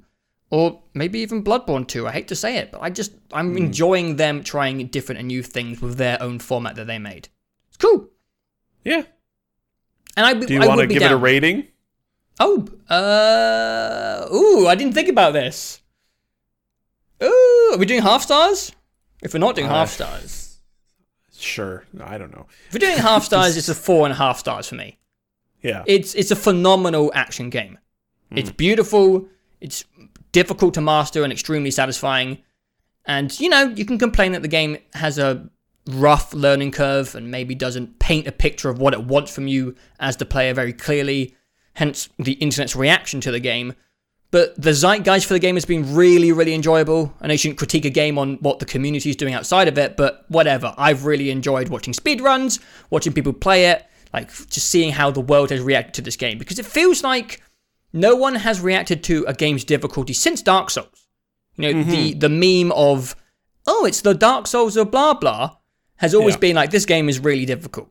And no one's ever said this is the Bloodborne of this, or the Dark Souls 3 of this. And I feel like people are going to be like, this is the Sekiro of X and Y from now on, because this game is fucking savagely difficult. It really is. I think it's brilliant. I have, my only main complaint is the repetitious mini-bosses, but it's optional content. If you're listening to this, I would recommend not really doing all that stuff. I don't know. It's definitely player dependent. Some people might not be bothered by it. Some people might really enjoy killing the drunken guy 4 times in a row. I'll open cheat engine and kill them all. But for me, I'm a big momentum and flow guy. I like playing games for an 8-hour stretch in a day and not feeling bored. That to me is like my good gaming memories. That's what I remember the most across the year. And I had one of those in Sekiro, and I was like, hell yeah, I can't wait to do that again. And I didn't. It was like 3-4 hours maximum before I was getting annoyed. So yeah, my only major complaint. A self-imposed completionist list soured my experience. And you don't have to do that. It's up to you. You can play the game how you want. Yeah, and I think, as someone that's just... I very much know and am fine with the fact that these games are not... Like, I ain't the target audience. I am not the one that these games are made for, even though I do find them really just... They're very fascinating, just as pieces of design. Like... From Software, they invented basically a new type of game in a way, and Dark Souls is such a monumental game. Really, it really has over the last 10 years. As time goes on, it really just keeps solidifying itself as one of the most important games made in a very long time in terms of influence and reaction and all that. And they're just such and no one has figured out how to make a From Software game, right? Like there are so many impersonations of Souls games out there, and they're all shit. I'm being too mean, but like, you know what I mean? Like From Software are the only ones that know how to make these games, and it's really, Sekiro is equally fascinating. Like I remember getting into Bloodborne, but I remember sort of starting to see the spark when I played a decent amount of like 6 hours of Dark Souls 2. I'm just being like, man, like the online nature of this game is so amazing. Like the fact that there are these player placed messages that are just like, jump off this cliff, there's treasure down there. And then you like jump off the cliff and you fucking die. And it's like, oh great. And like that is, as a piece of design, like it's so smart and weird. And this has a lot of similarly smart and weird but different design elements from the Souls games. I sort of miss like the online sort of trolly nature, but it makes sense, of course. But yeah, From Software, just those guys think about game design in a way that nobody else does, and they execute on it in ways that is really, I find it very hard to look away from. Like I just want to sort of poke at it and be like, man, this is so weird and cool. And I wouldn't necessarily say that I like Sekiro. Like I like Sekiro, but I don't, like it's just, you respect it. I have enormous respect for all the From games, but I just, I don't like boss fights, like that. Like I fundamentally don't like boss fights. So of course I don't like From Software games. But I definitely will see. Bloodborne is my favorite of them. Sekiro is number 2 because I've played twice as much Sekiro as I ever did any of the Souls games, and will finish it all the way through, even though I might have to cheat more and more as things go on. But I just want to see as much of it. I want to see these weird abilities you talked about that beyond the possession or resurrection, whatever, of enemies. And it's a really, really, really cool game that is not for me, and that's fine. I'm not going to hold that against it. It's also been just neat to see the sort of, I don't know if I'd go as far as say divisive nature of it, but like there have been really neat reactions to it. I would agree. I think it has been divisive. Maybe divisive. Yeah, maybe. Yeah. It's just it's just fascinating to watch everyone react to it and be like, this game was incredible, and like, oh, this game is way too hard, and we need the easy mode for every game, and or like the combat, this, just it's good that it didn't have a reaction like Dark Souls 3. Like Dark Souls 3, I feel like just sort of came out and went away pretty quickly, and everyone was like, that was great. It was great. It was another one of those, and it was great. Whereas this game came out and like it's been a couple weeks now, and people are still discussing it, and I expect them to continue discussing it for quite a few more weeks. Honestly, I don't know that. I don't think it's going to get an easy mode. Oh no, of course not. I feel like the game's difficulty is a response to people getting used to the series. I mean, Miyazaki wants the games to be brutally, horribly, well, not horribly, but brutally difficult. Yeah, and I don't think that this has the longevity of the Souls games, just because there's so much limited less way to kind of run it. Yeah, but it's been really cool to see a lot of discussion about it again, but that discussion is like very different from the Souls discussions, and they are. No one makes games like From Software, and Sekiro is no exception, and it reinforces more than ever, I think, the like fascination in what they do next. Like I'm just like, I don't even know. Like and I can't wait to see it because they're so weird and creative and smart, and make fucked up games in ways that are their games are fucked up in like really cool, ingenious ways, and not like, oh, this is so janky, even though there are some elements of rough edges for sure in some of their games. I do hope that they don't fully commit to the new direction, and they kind of go back and forth between other design philosophies they've had in the past. Because there are parts of Dark Souls I do miss. I like the RPG stuff. I'm a big fan of it. Also, Dark Souls is goofier. I feel like it's less. It's just a bit more silly. The ragdoll bodies, and something I noticed really early on in Sekiro is you can't push enemies off of cliffs like you can in Dark Souls. Like enemies fall off of cliffs, and big enemies will hit smaller enemies if they just get in the way. And there's like a lot of comical laugh out loud moments in Dark Souls. It just kind of looked a bit ridiculous. And there's not really any of that stuff in Sekiro. So I hope this isn't like fully committing to this new direction. I want the old From philosophies to kind of keep creeping into their new products in different ways. I mean, that's the thing with them. Like, I don't have any expectations for what their next game will be. Like, I don't know. Like, bring back is Ragdoll. It another Sekiro game? Is it? Yeah, bring back the Ragdoll corpses. You know, I mean, these guys have made like mech games. You know, they made didn't they make like 3D dot game heroes or something? Like, From Software is a weird. They made Deracine. It was a PSVR game last year. Like, they make all sorts of weird ass shit, and I don't know what their next thing will be, and that's great.